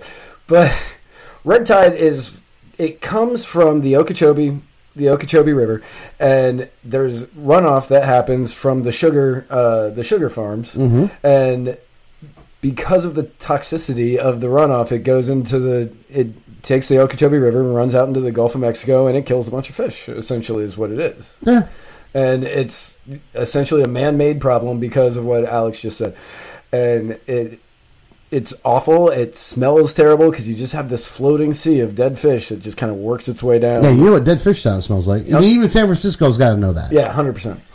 So, I mean, it's awful. It's for the last 2 weeks, it's been right here in the Pinellas area. Oh, yeah, because it's moving. Yeah, and it's been... anytime I've been out near the beaches, it has been awful. Yeah. This problem needs to get fixed. It needs to get fixed, and it needs to get fixed like yesterday. Well, it's not going to get fixed until it's... Look, they're still doing studies, and they're working on certain things. But... All right, a bunch of years back in Florida, they passed this one amendment called Amendment 1. And Amendment 1 was designated to you take a certain tax, I think it was dock stamp taxes, is that dock stamp taxes were going to be there specifically for environmental purposes. Now, buying land was part of the environmental purposes, but that wasn't the only thing that they can do. And it raises like $800 million. Now, we found out later on we were already spending more money than that anyway. Like, the Amendment 1 people actually, if they actually realized how much money was being spent on environmental stuff, they probably would have tried to do it differently than they did, because we were already spending more money on the environment than what they were spending with Amendment 1 funds, and now all they did was just put it all in one thing. And credit to Wilton Simpson on that one. I got to give him credit. He was actually pretty smart about that. But this is the kind of problem where we need to take all the money. Instead of buying more land, we need to take the money. Now, don't get me wrong. Maybe there is some buying of land that will be needed in order to fix this problem. But all of Amendment 1 money should go to fix this problem next year. Is that spend $800 million then? On because fixing, that's what we did in Lake Okeechobee. To fix the whole thing, to get it all fixed. Yeah. Now, I mean, don't get me wrong. You can't spend the money to unstraighten the river out that you never should have straightened out to begin with, you arrogant people. But...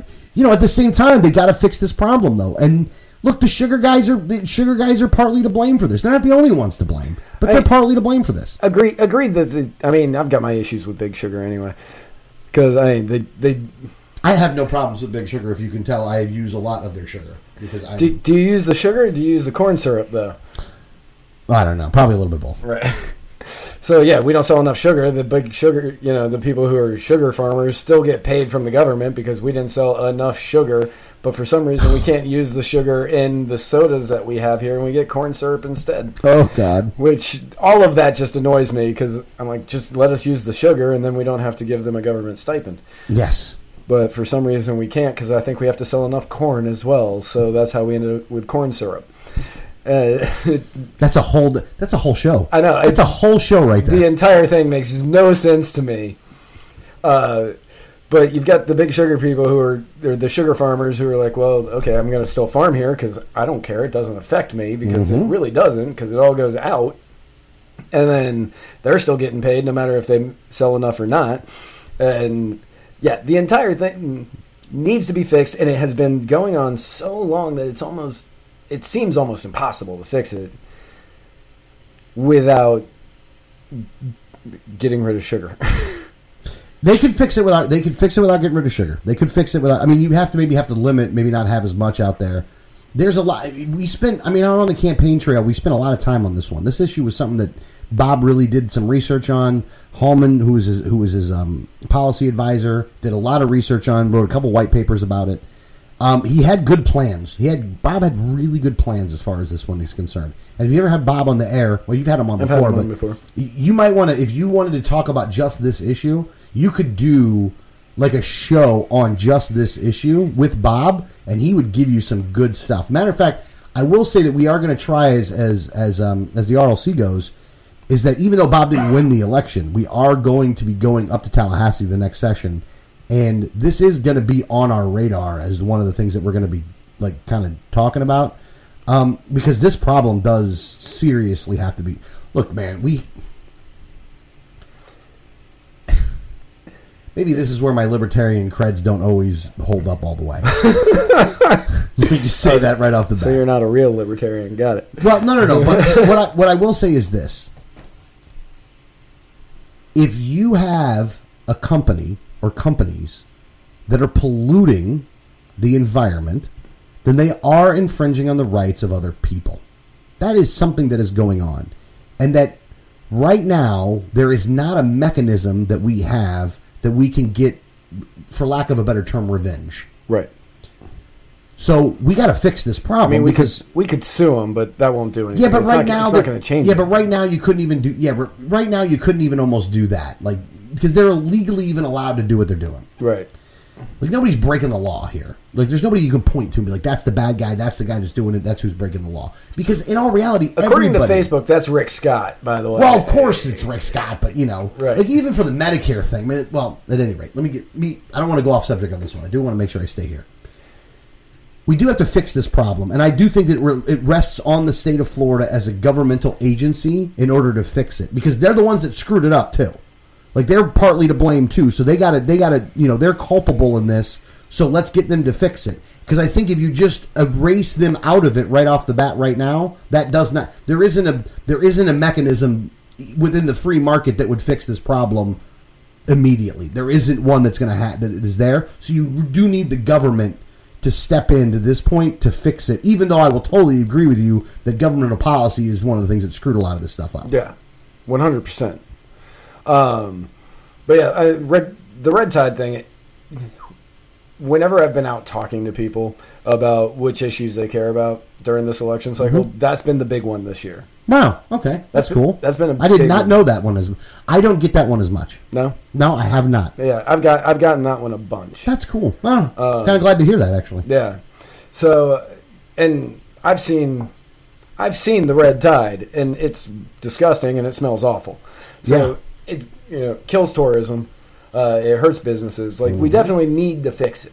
Yeah. Because Florida survives on tourism. Yeah, and I think in the next legislative session, I actually think you're going to see some fixes to these things. Yeah. But I don't think you're ever... The other thing is this, though, and let me bring this... I'll bring it up maybe in a little bit of a different way. There's always going to be problems, though. Like, there's always going to be hurricanes. There's always going to be damages. There's going to be catastrophic incidents. And a lot of times you can't blame anybody for when they happen. Even this one, which was, it's kind of predictable. It's kind of like it's not like they said, well, we're just going to have red tide now and just go with it. There's a lot of factors that came into play in order for this to happen this way. So it's, but look, this is where I think that you have to measure your environmentalism. Because a lot of these people are what they're asking for when it comes to how you fix the environmental problem is going to be worse than what we currently have right now.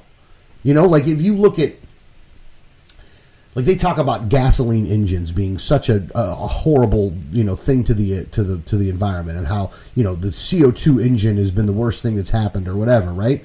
Which the guy who started Greenpeace was saying, no, that's not even close to accurate. Yeah. But let's take them further. Let's say, okay, these are bad, right? Okay. What were we doing before this? We had horses who was crapping everywhere. That was an environmental problem. This thing fixed that problem. Don't get me wrong, we got new problems, but this fixed that, and we'll continue to fix things. Technology will be the answer many times to the problems that we have right there. Right. And if we got government out of the way, we'd actually get to the technological fixes better. But there is always going to be some kind of problem, and there is no. Government cannot save you from these problems. They just can't. They are incapable of doing that, and sometimes bad things happen. I remember when I was probably 15 or so. There was a spec car that was coming out, and it got 145 miles to the gallon. Mm-hmm. And I back then I was a good church-going boy, which I know probably shocks fucking all of you. But I was talking with my youth pastor, and I was like, yeah, they got this car that's coming out that's 145 miles to the gallon. And he said to me, and I'll never forget it, he said, the government would never let that happen because it would hurt the oil companies too much. And yes, he's right. That's probably somewhat accurate, but now you have Priuses and Teslas that don't require any gas. So I guess Priuses do. I'm not 100% sure. I think your pastor was half right. Yeah, I think he was half right. Because I think the part he was missing there was the amount of money in taxes and revenue that the government is able to generate off of that gas. Right. That's who's really going to be losing out. Right. Don't get me wrong, oil companies are going to be losing out too, but oil's needed for a lot of stuff, though. Like, oil's not only needed for gas. Mm-mm. Oil's needed for all kinds of different stuff. Right. Oil is needed for plastics, gas, heat. Modern life. Yeah. Pretty much all of modern life. Yeah, modern life. It really is. And look, there are definitely solutions and alternatives to a lot of that stuff. And I really support most of the alternatives to a lot of these things. I just don't support it being mandated by the government that you use them. But however, most of the things that we support are actually banned by the government anyway. Industrial hemp being one of them. Right, which hopefully... Hemp would fix a lot of problems. Hemp would fix a lot of problems. And if Matt Caldwell gets elected... Yeah, Matt's pro hemp. Matt's pro hemp. Matt's pro hemp. That's a good thing too. I'm glad he is pro hemp on that. Yeah. I mean, don't get me wrong. He still wants to do the studies before he goes in there because of the prior guy saying that it was an invasive species. That we still have to work through some of those things, but he's going to be coming at it from an honest perspective. He's an honest broker in this one. Right. So I think we're going to get there because it's a good idea. And I can see hemp being an invasive species. I mean, its cousin's known as weed. Yeah. But, so, we got a lot of problems on that front. But I think with Matt, we got an honest broker that I think will do the right thing. Right. And I mean, I respect Matt. Like, the moment I met him, I knew he's my vote as long as he got the nomination. Yeah. Which he did. So, and that was close too, though. That was a 4-way race. Yeah, that was close. But I knew he was going to be the one that... I was pretty certain he was going to be the one that won. And I knew he was going to be the one I was voting for if he did win. Yeah. No, I like Matt. Yeah, 100%. So we talked a little bit about defending Trump earlier. Oh, yeah. A little bit. And the Trump derangement syndrome, how it goes both ways, and that kind of stuff, which it does, because like you have the trumpeters, who they are anything the Democrats put up bad. Like we'll go back to Kavanaugh for the case study here. This girl is lying. There is no doubt she is lying. Kavanaugh is fine. He should be approved. Mm-hmm. Right. And the Democrats on the other side are going, no, this girl's probably telling the truth, or if she isn't telling the truth, like, it's only one man's life that's being ruined, but it's safer to do it that way. And so both sides, fucking nuts. Like, just fucking crazy on both sides. And I'm going to vote for this person because Trump told me to, even though that person might be the KKK member, Corey Stewart. And I guess not, probably not KKK. He's not KKK. He was, but I will say this though, he had some alliances that were a little too close. A little too close. Like, not like DeSantis doesn't have alliance that were a little too close. Corey Stewart did though. Yeah, Corey Stewart was. That's a whole different ballgame. Yeah, Corey Stewart's just do not like that guy. And the fact that I've heard people who are Trumpeters saying, well, he's Trump's guy, so I voted for him. Yeah, no, and you get a lot of that. It happened. The reason DeSantis won so big in Florida. Right. And there's that video that's going around the internet that I'm certain most of the people who are listening to this have seen, or people who are watching this have seen. But the guy he's in an office and somebody says something completely and totally wrong, and he corrects them and they say, why are you a Trump fan? And then he begins having to defend Trump. I find myself in that situation a lot. Oh, yeah. Because I didn't vote for Trump. I voted for Gary Johnson as well. And I didn't like voting for Gary Johnson, but, yeah, you know. He was the best option you had. Yeah, he was the best option that we had. And I don't like Trump. I do like a few of the things he has done. Yes. I'm not going to lie about that. There have been some things that he has done that I've been like, all right, that's cool. I don't like Kavanaugh that much, but... Yeah, but that's a different argument than whether you like Trump or not, though. Fair. But when you're sitting there and you're espousing all of this just crap, all of this stuff that is factually untrue, and I have to tell you that it's wrong, and then it sounds like I'm defending Trump when I'm not. I'm actually just trying to have an accurate reflection of what happened. Right. And then you're coming back at me like I'm this huge trumpeter, Republican, neocon, whatever. Stop making me do that. Yes. Please stop making me do that. Mm-hmm. And it goes the same way with the other side. If you talk about how you're against tariffs and you're against this other stuff, well, you just want the Democrats to win. Right. And it's like, tariffs is a bad idea. This used to be a party of free trade. What happened? Right. You hate taxes. Tariffs are taxes. Oh, well, we have a tariff. But China's screwing us over. We have a trade deficit. You have trade deficits with every company that you do business with. Mm-hmm. Every single one of them. It doesn't matter. Yeah, the importance that they put on trade deficits is look. Don't get me wrong. Look, if we're buying more products and services overseas, then there is corollarily less people in America that are making these products and services. Right. For products, because we're not doing services like this. But when it comes to products, if you're buying your products overseas and you're not buying them here, then you don't have American workers actually making those products. The reason they want to do the tariff is they want to be able to increase the price so much that if they increase it enough, then it's enough money for the Americans to be able to do it. However, and this is the other part, currently, right now, there are millions of skilled labor jobs that are just waiting for people to be filled. Yep. And just like you go on the left on this one, you can go on the right on this one as well, is to say, look, we don't need the tariff thing. We're fine with the trade imbalance the way that it is, because you know what? There's all kinds of different jobs out there for people to take. We don't have to relegate them to factory workers to where they're just sitting there stamping a product. You know what? Buy your cheap crap from China. What do you care? Right. Like, my iPhone cost $1,000. I don't want that to go up, and if you bring it back to the States, it's going up. Damn right it's going up. It's going up, and I don't want that to go up. Yeah. Do I understand about how they are being made? Yes, but do I also understand that since iPhone has been making their iPhones over there, that the workers there have been able, now that they've started making money, it may not be a lot of money, but they've started making money, which now means that they have a little bit of power. Mm-hmm. They have now been able to demand better working facilities, and they're getting them because they can. Yeah. That's the way that works. Like, and I understand you want to bring jobs back to the United States, but innovation brings jobs back to the United States. Don't force companies to do this. Like, because you're costing them jobs too, though. That's the thing. These tariffs do cost us jobs. Yes. it's a matter of fact. But back to the original premise of this, though, which is you have this derangement syndrome to where it doesn't, like, if you say anything of like, well, he didn't really do that. Oh, what are you, a racist, homophobe, bigot, just like Trump is? It's like, no. You're just not being factually correct. Right. You're just not putting out the evidence in the way that is supposed to be put out. You're putting out the evidence in your very biased opinion, as opposed to, okay, this is what really happened. Yeah. Just like on the right, they do the same thing, but the exact opposite. Mm-hmm. Yeah. They're the other side of the coin in this aspect.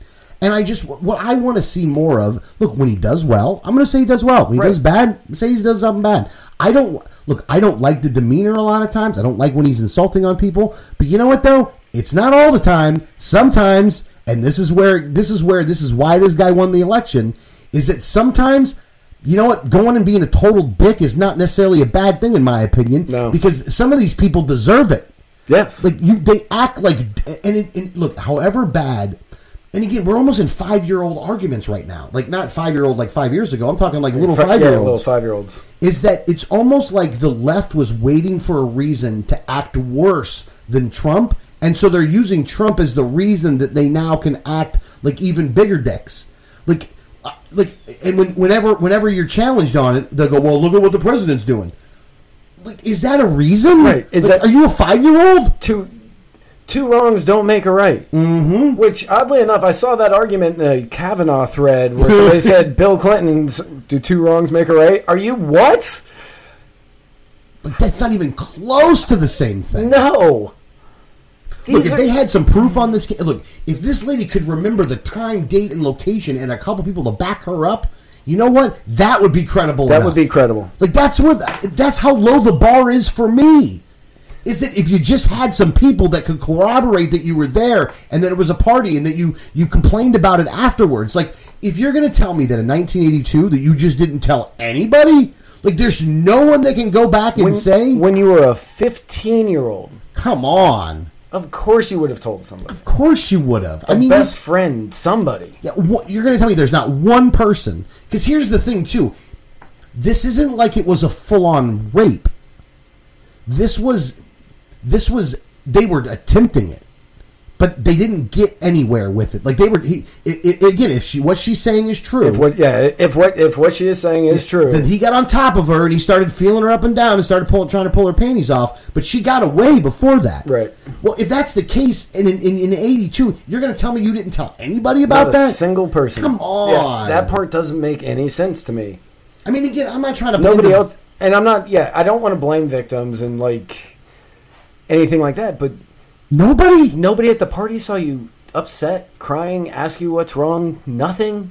Like, nothing. You know, to say you didn't see a therapist about it until 2012. Right. Like, was it really scarring you that bad if you didn't see anybody until 12? Like, 30 years later. Yeah, I don't. And again, look, I never want to. Look, I guess that you could. I mean, again, none of us know exactly what happened. But it just seems like there's so many different shady things that are going on, like thing after thing after thing after thing after thing, and it's like you're poking your own holes in the story. You know, it's like if you were in a boat, you're literally just taking a stick and just you're causing holes. Right, you're spearing it. Mm-hmm. You're essentially trying to sink yourself, which is just stupid. Which is why I really don't think it. I think it was just a delay tactic. I think it's really a delay tactic. I mean, I feel bad for a person that would be willing to... Because, look, her life is... Here's the thing. Her life is now going to irrevocably change. Yes. It already has. And you know what? There are people, and I don't know why they're doing this, that are giving her death threats and things like that. That's bullshit. That is bullshit. Like, here's the thing. Look, you can not like the woman, but don't go giving her... Don't do death threats on her. No. Don't. Is that where we got to? Is that where we're at? Like, I hope they find the people that did do death threats and that they arrest those people. Agreed. 100%. Like, those people deserve to go to jail. Yeah, just like the people that are doing it to Kavanaugh's kids. Yeah. There's just so much ugliness on both sides. It's not even funny. Yeah, right now it is the most entertaining time in politics since I've been alive. Oh yeah. If I had the Carlin aspect, I really would be entertained. Right. Like, I feel bad that I'm still involved. So like I still don't what's the word for it?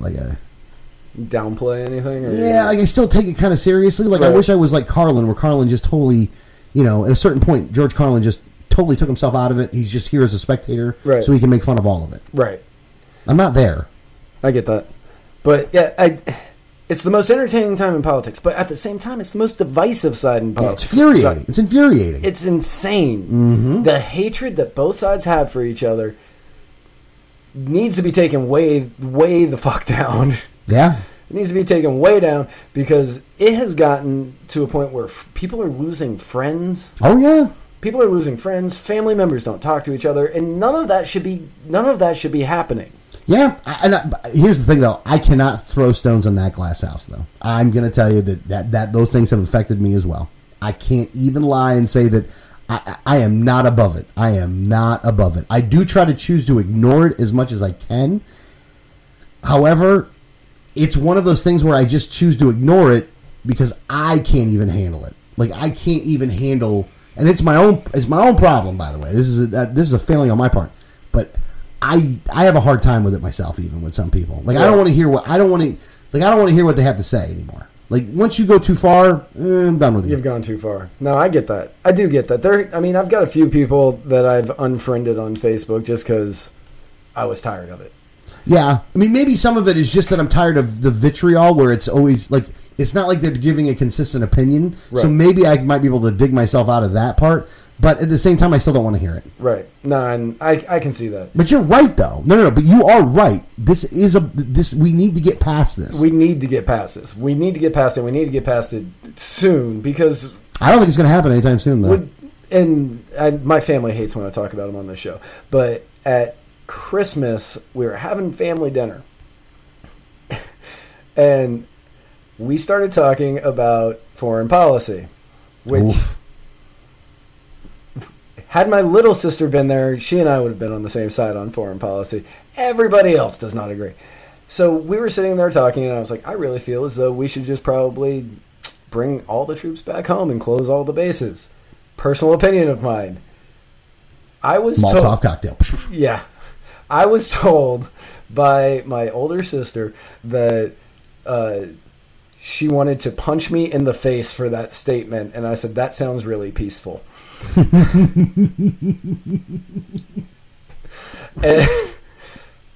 and that was where it just exploded. Oh yeah.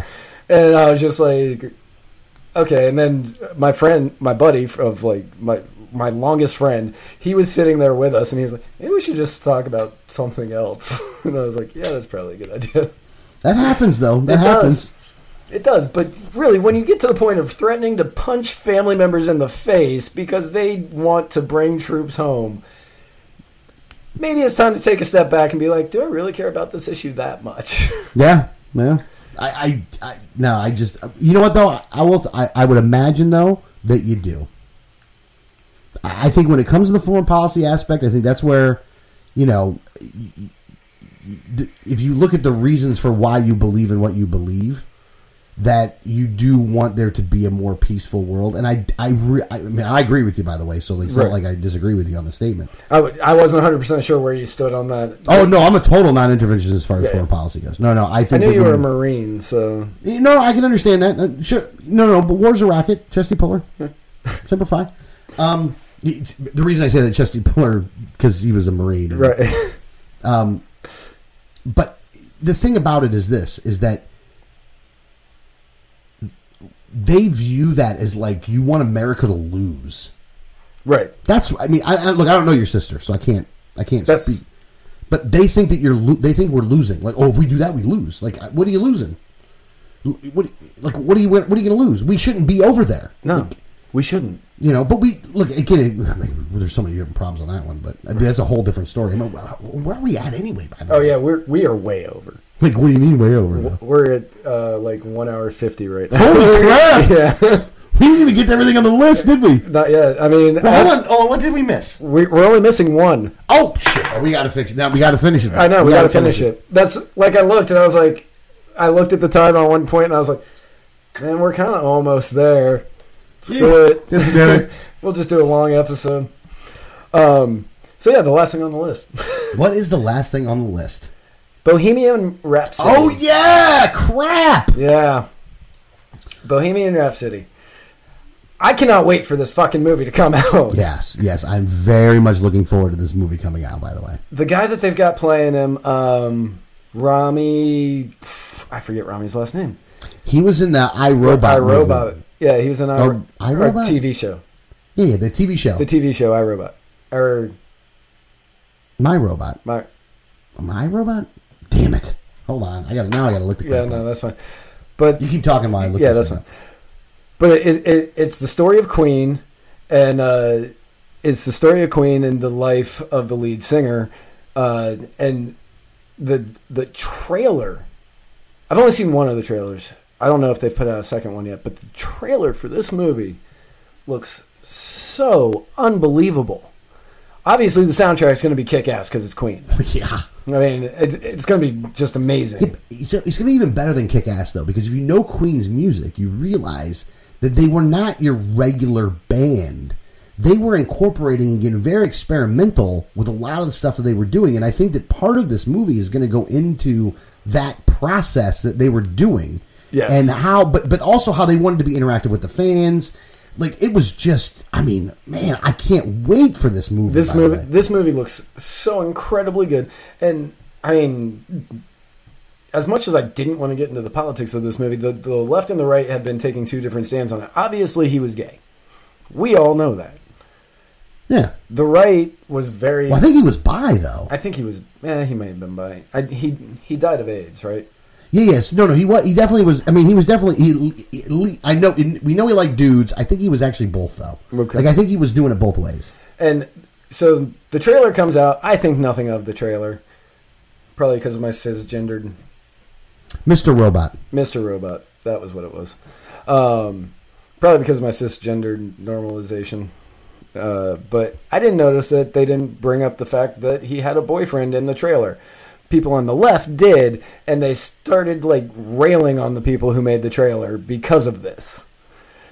Really? Yes. Okay, there's one in all the... And I've watched all the trailers. There's one scene where a dude is coming up on him as he's playing the piano. Is that what they're talking about? Well, no. In the first trailer, there was nothing. And that's what the left was getting upset about. There was like, why aren't you addressing the fact that he had a boyfriend in the trailers? It's like, well, we all knew he was gay. But they don't address everything in trailers. Right. It's the trailer. You don't need to know everything in the trailer. I mean, granted, for Milk, you probably need a little bit extra, right? Because not a lot of people know who Harvey Milk was. Yeah. So you probably need to throw in a little bit extra stuff on there. Everybody knows this guy. Yeah, it wasn't a secret or a mystery. I mean, you know, but you know what the problem... This goes into the problem. Is that if you asked Freddie Mercury about those... I mean, he's dead now, so you can't ask him. Can't ask him. But if you were to ask Freddie Mercury about that, I'll bet you he saw the trailer and would have been probably pretty good with it because he was about the music. Right. Like, he wasn't about the fact that he was gay. I mean, don't get me wrong. He was... he definitely... It was a part of his life, but it's a movie about his... Like, don't get me wrong. A lot of the movie is going to be about him more than it's going to be about the music. Yes. But the music plays a huge role in this, at least from watching the previews. By the way, his name, Rami Malek. Rami Malek. Who, in all honesty, I can't believe... Like, it's really funny that... Like, if you watch him in Mr. Robot, and then you watch him as Freddie Mercury, you're like, man, that dude was born to play this freaking role. Like, he was born to be this character, which... it's weird how... He wasn't the original person cast. Who were they going to cast first? Sacha Baron Cohen. Oh, thank God they didn't do that. Thank God they didn't do that. I saw a picture of him as Freddie Mercury, and it was pretty spot the fuck on, so I'll give him that credit, but I don't like Sacha Baron Cohen. Just his acting chops. I mean, he's never...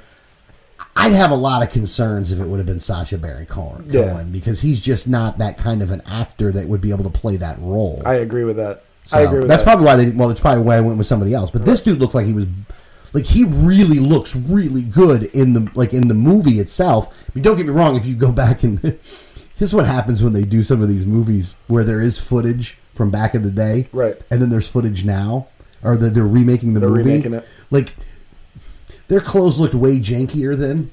Not to steal Greg's word, but they used Freddie Mercury's outfits looked way jankier back in the day than what the movie's going to show that they look like now. like if you look at like one of his best performances, which was the Africa 8 or something like that, where it was like one of the most legendary performances that they did. And he was wearing these pants, and they looked like mom jeans, man. Like he had like these mom jeans, and they were all janky and all messed up and stuff. Like they weren't badly messed up, but like they were 80s messed up. Like it was it's not like now. Right. It wasn't the clean, crisp. Yeah, because they were it was doing a concert, but they did awesome. Like the concerts were awesome concerts. I really am looking forward to this movie. I can't wait for this movie. It looks so I'm good. hoping it does. What I'm hoping it does though is I'm hoping it does go through. I hope it gives a balanced perspective on the entire movie, because I do want to know a lot about the process, how there's a band that they were treated. I do want to know about some of the stuff that he dealt with in his personal life too, but I don't want him to focus all on one or all on the other. I want him to make sure that they give a balanced, an overall balanced look at the band and him. Yes, I would agree with that. So, just based on what you've seen in the trailer, and you're one of the few people I know I can ask this question to. Yeah. So, based on what you've seen in the trailer, do you think him as Freddie Mercury or Val Kilmer as Jim Morrison? Oh man! Just based off the trailer. You haven't seen the movie, so you can't really give it. You can't really give it the full. Because Val Kilmer is Jim Morrison. He was a great Jim Morrison. He was Jim Morrison. Yeah. And I love Val Kilmer more than possibly any other actor that's ever lived. So, even in Magruder? No, he was great in Magruder. No, he was funny in that. He was funny in that. But I actually think this guy's going to do a better job as Freddie Mercury. Wow, that's big. I remember. But I'm only hold on. This is a future bet. This is a future bet. Yeah, no, I get it. I just think that I think that it's there, and I also think that it's. Wow, I love the Doors and I love Jim Morrison, so I don't want this to sound badly, even though it might sound badly. I think it would be harder to play Freddie Mercury than it would be to play Jim Morrison. Yes, I will agree with that. You know what I mean by that? Jim Morrison was a drunk posing as a poet. You still got to look. It's only close. It's close, but it's just a little bit harder to play Freddie Mercury than it would be to play Jim Morrison. Partly for that reason, but you still have to have that same. You still have to create the aura that Jim Morrison created, and Val Kilmer did that in the Doors. He did that. So he did it so well that when I was, 11, 12, something like that, my dad and I walked into a CD store, like a Sam Goodies or something that's no longer in business, I'm certain. And probably not. Right. And they had a Doors CD on display because people were buying the shit out of it because that movie had just come out. And I said, Dad, look, it's Val Kilmer. And he said, no, that's Jim Morrison. I said, no, that's Val Kilmer. That is how well he embodied it to me because he was Jim Morrison. Oh, he did a great job in that movie. He was so good. No, he did a great job in that movie. And just so everybody knows, my parents did not let me watch The Doors when I was 11 years old. That was just based on what I had seen on TV. Yeah. I do think this guy's got a chance to do a better job as I think he does. Freddie Mercury. I think he does. I don't know if I don't think he embodies the look as well as my big thing on that one. Like, he looks like him, but not as much as Jim Morrison and Val Kilmer looked like each other. Okay, if we're gonna base it off of looks alone, if you only are looking at the aesthetic, right, just the look itself, take a picture, right, picture to picture, I definitely got to give Val Kilmer credit on this one, right. But if you got to take everything, if you take everything, but I mean, again, there's no way for us to know that right now. I love Val, so I'm really hoping Val's still a better Jim Morrison than he is a Freddie Mercury. Yeah, but we'll see what happens. Right, we will. I still want it to be a good movie. This is the first movie that I'm going to go to that's not like an Avengers movie or like a comic book movie, Marvel movie that I want to go to. Yeah, it's been a while since I've hit a movie. I need to do that again soon. Yeah, it's been a while too. I was in another state last time I went to a movie, I think. Me too. I was in Alaska. I was in Missouri. Yeah. So. Yeah. Well, that actually covers all of it. We pretty much. We can't believe we went through the whole thing. Yeah.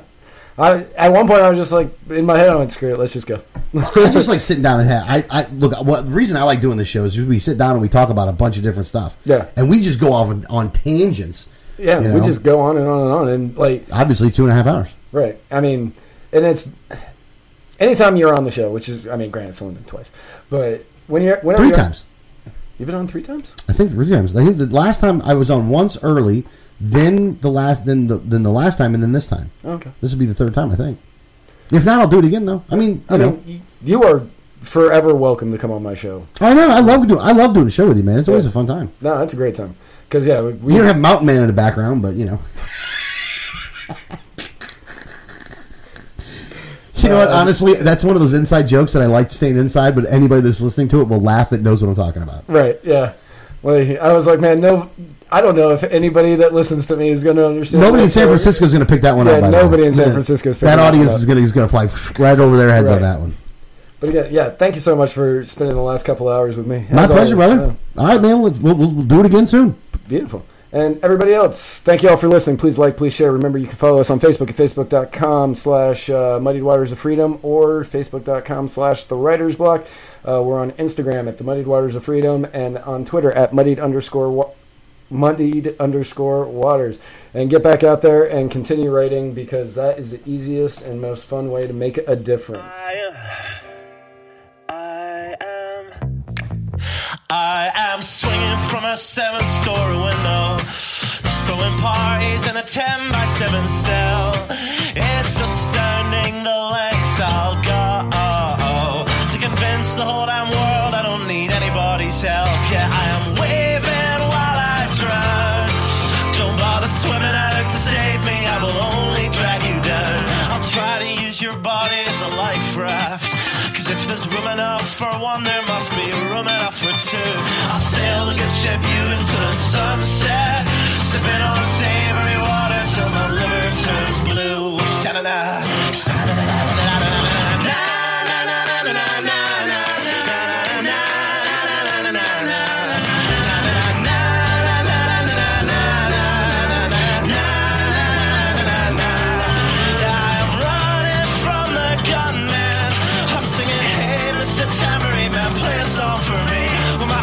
Places broadcast in the evening news, I will be relieved. La, la, la,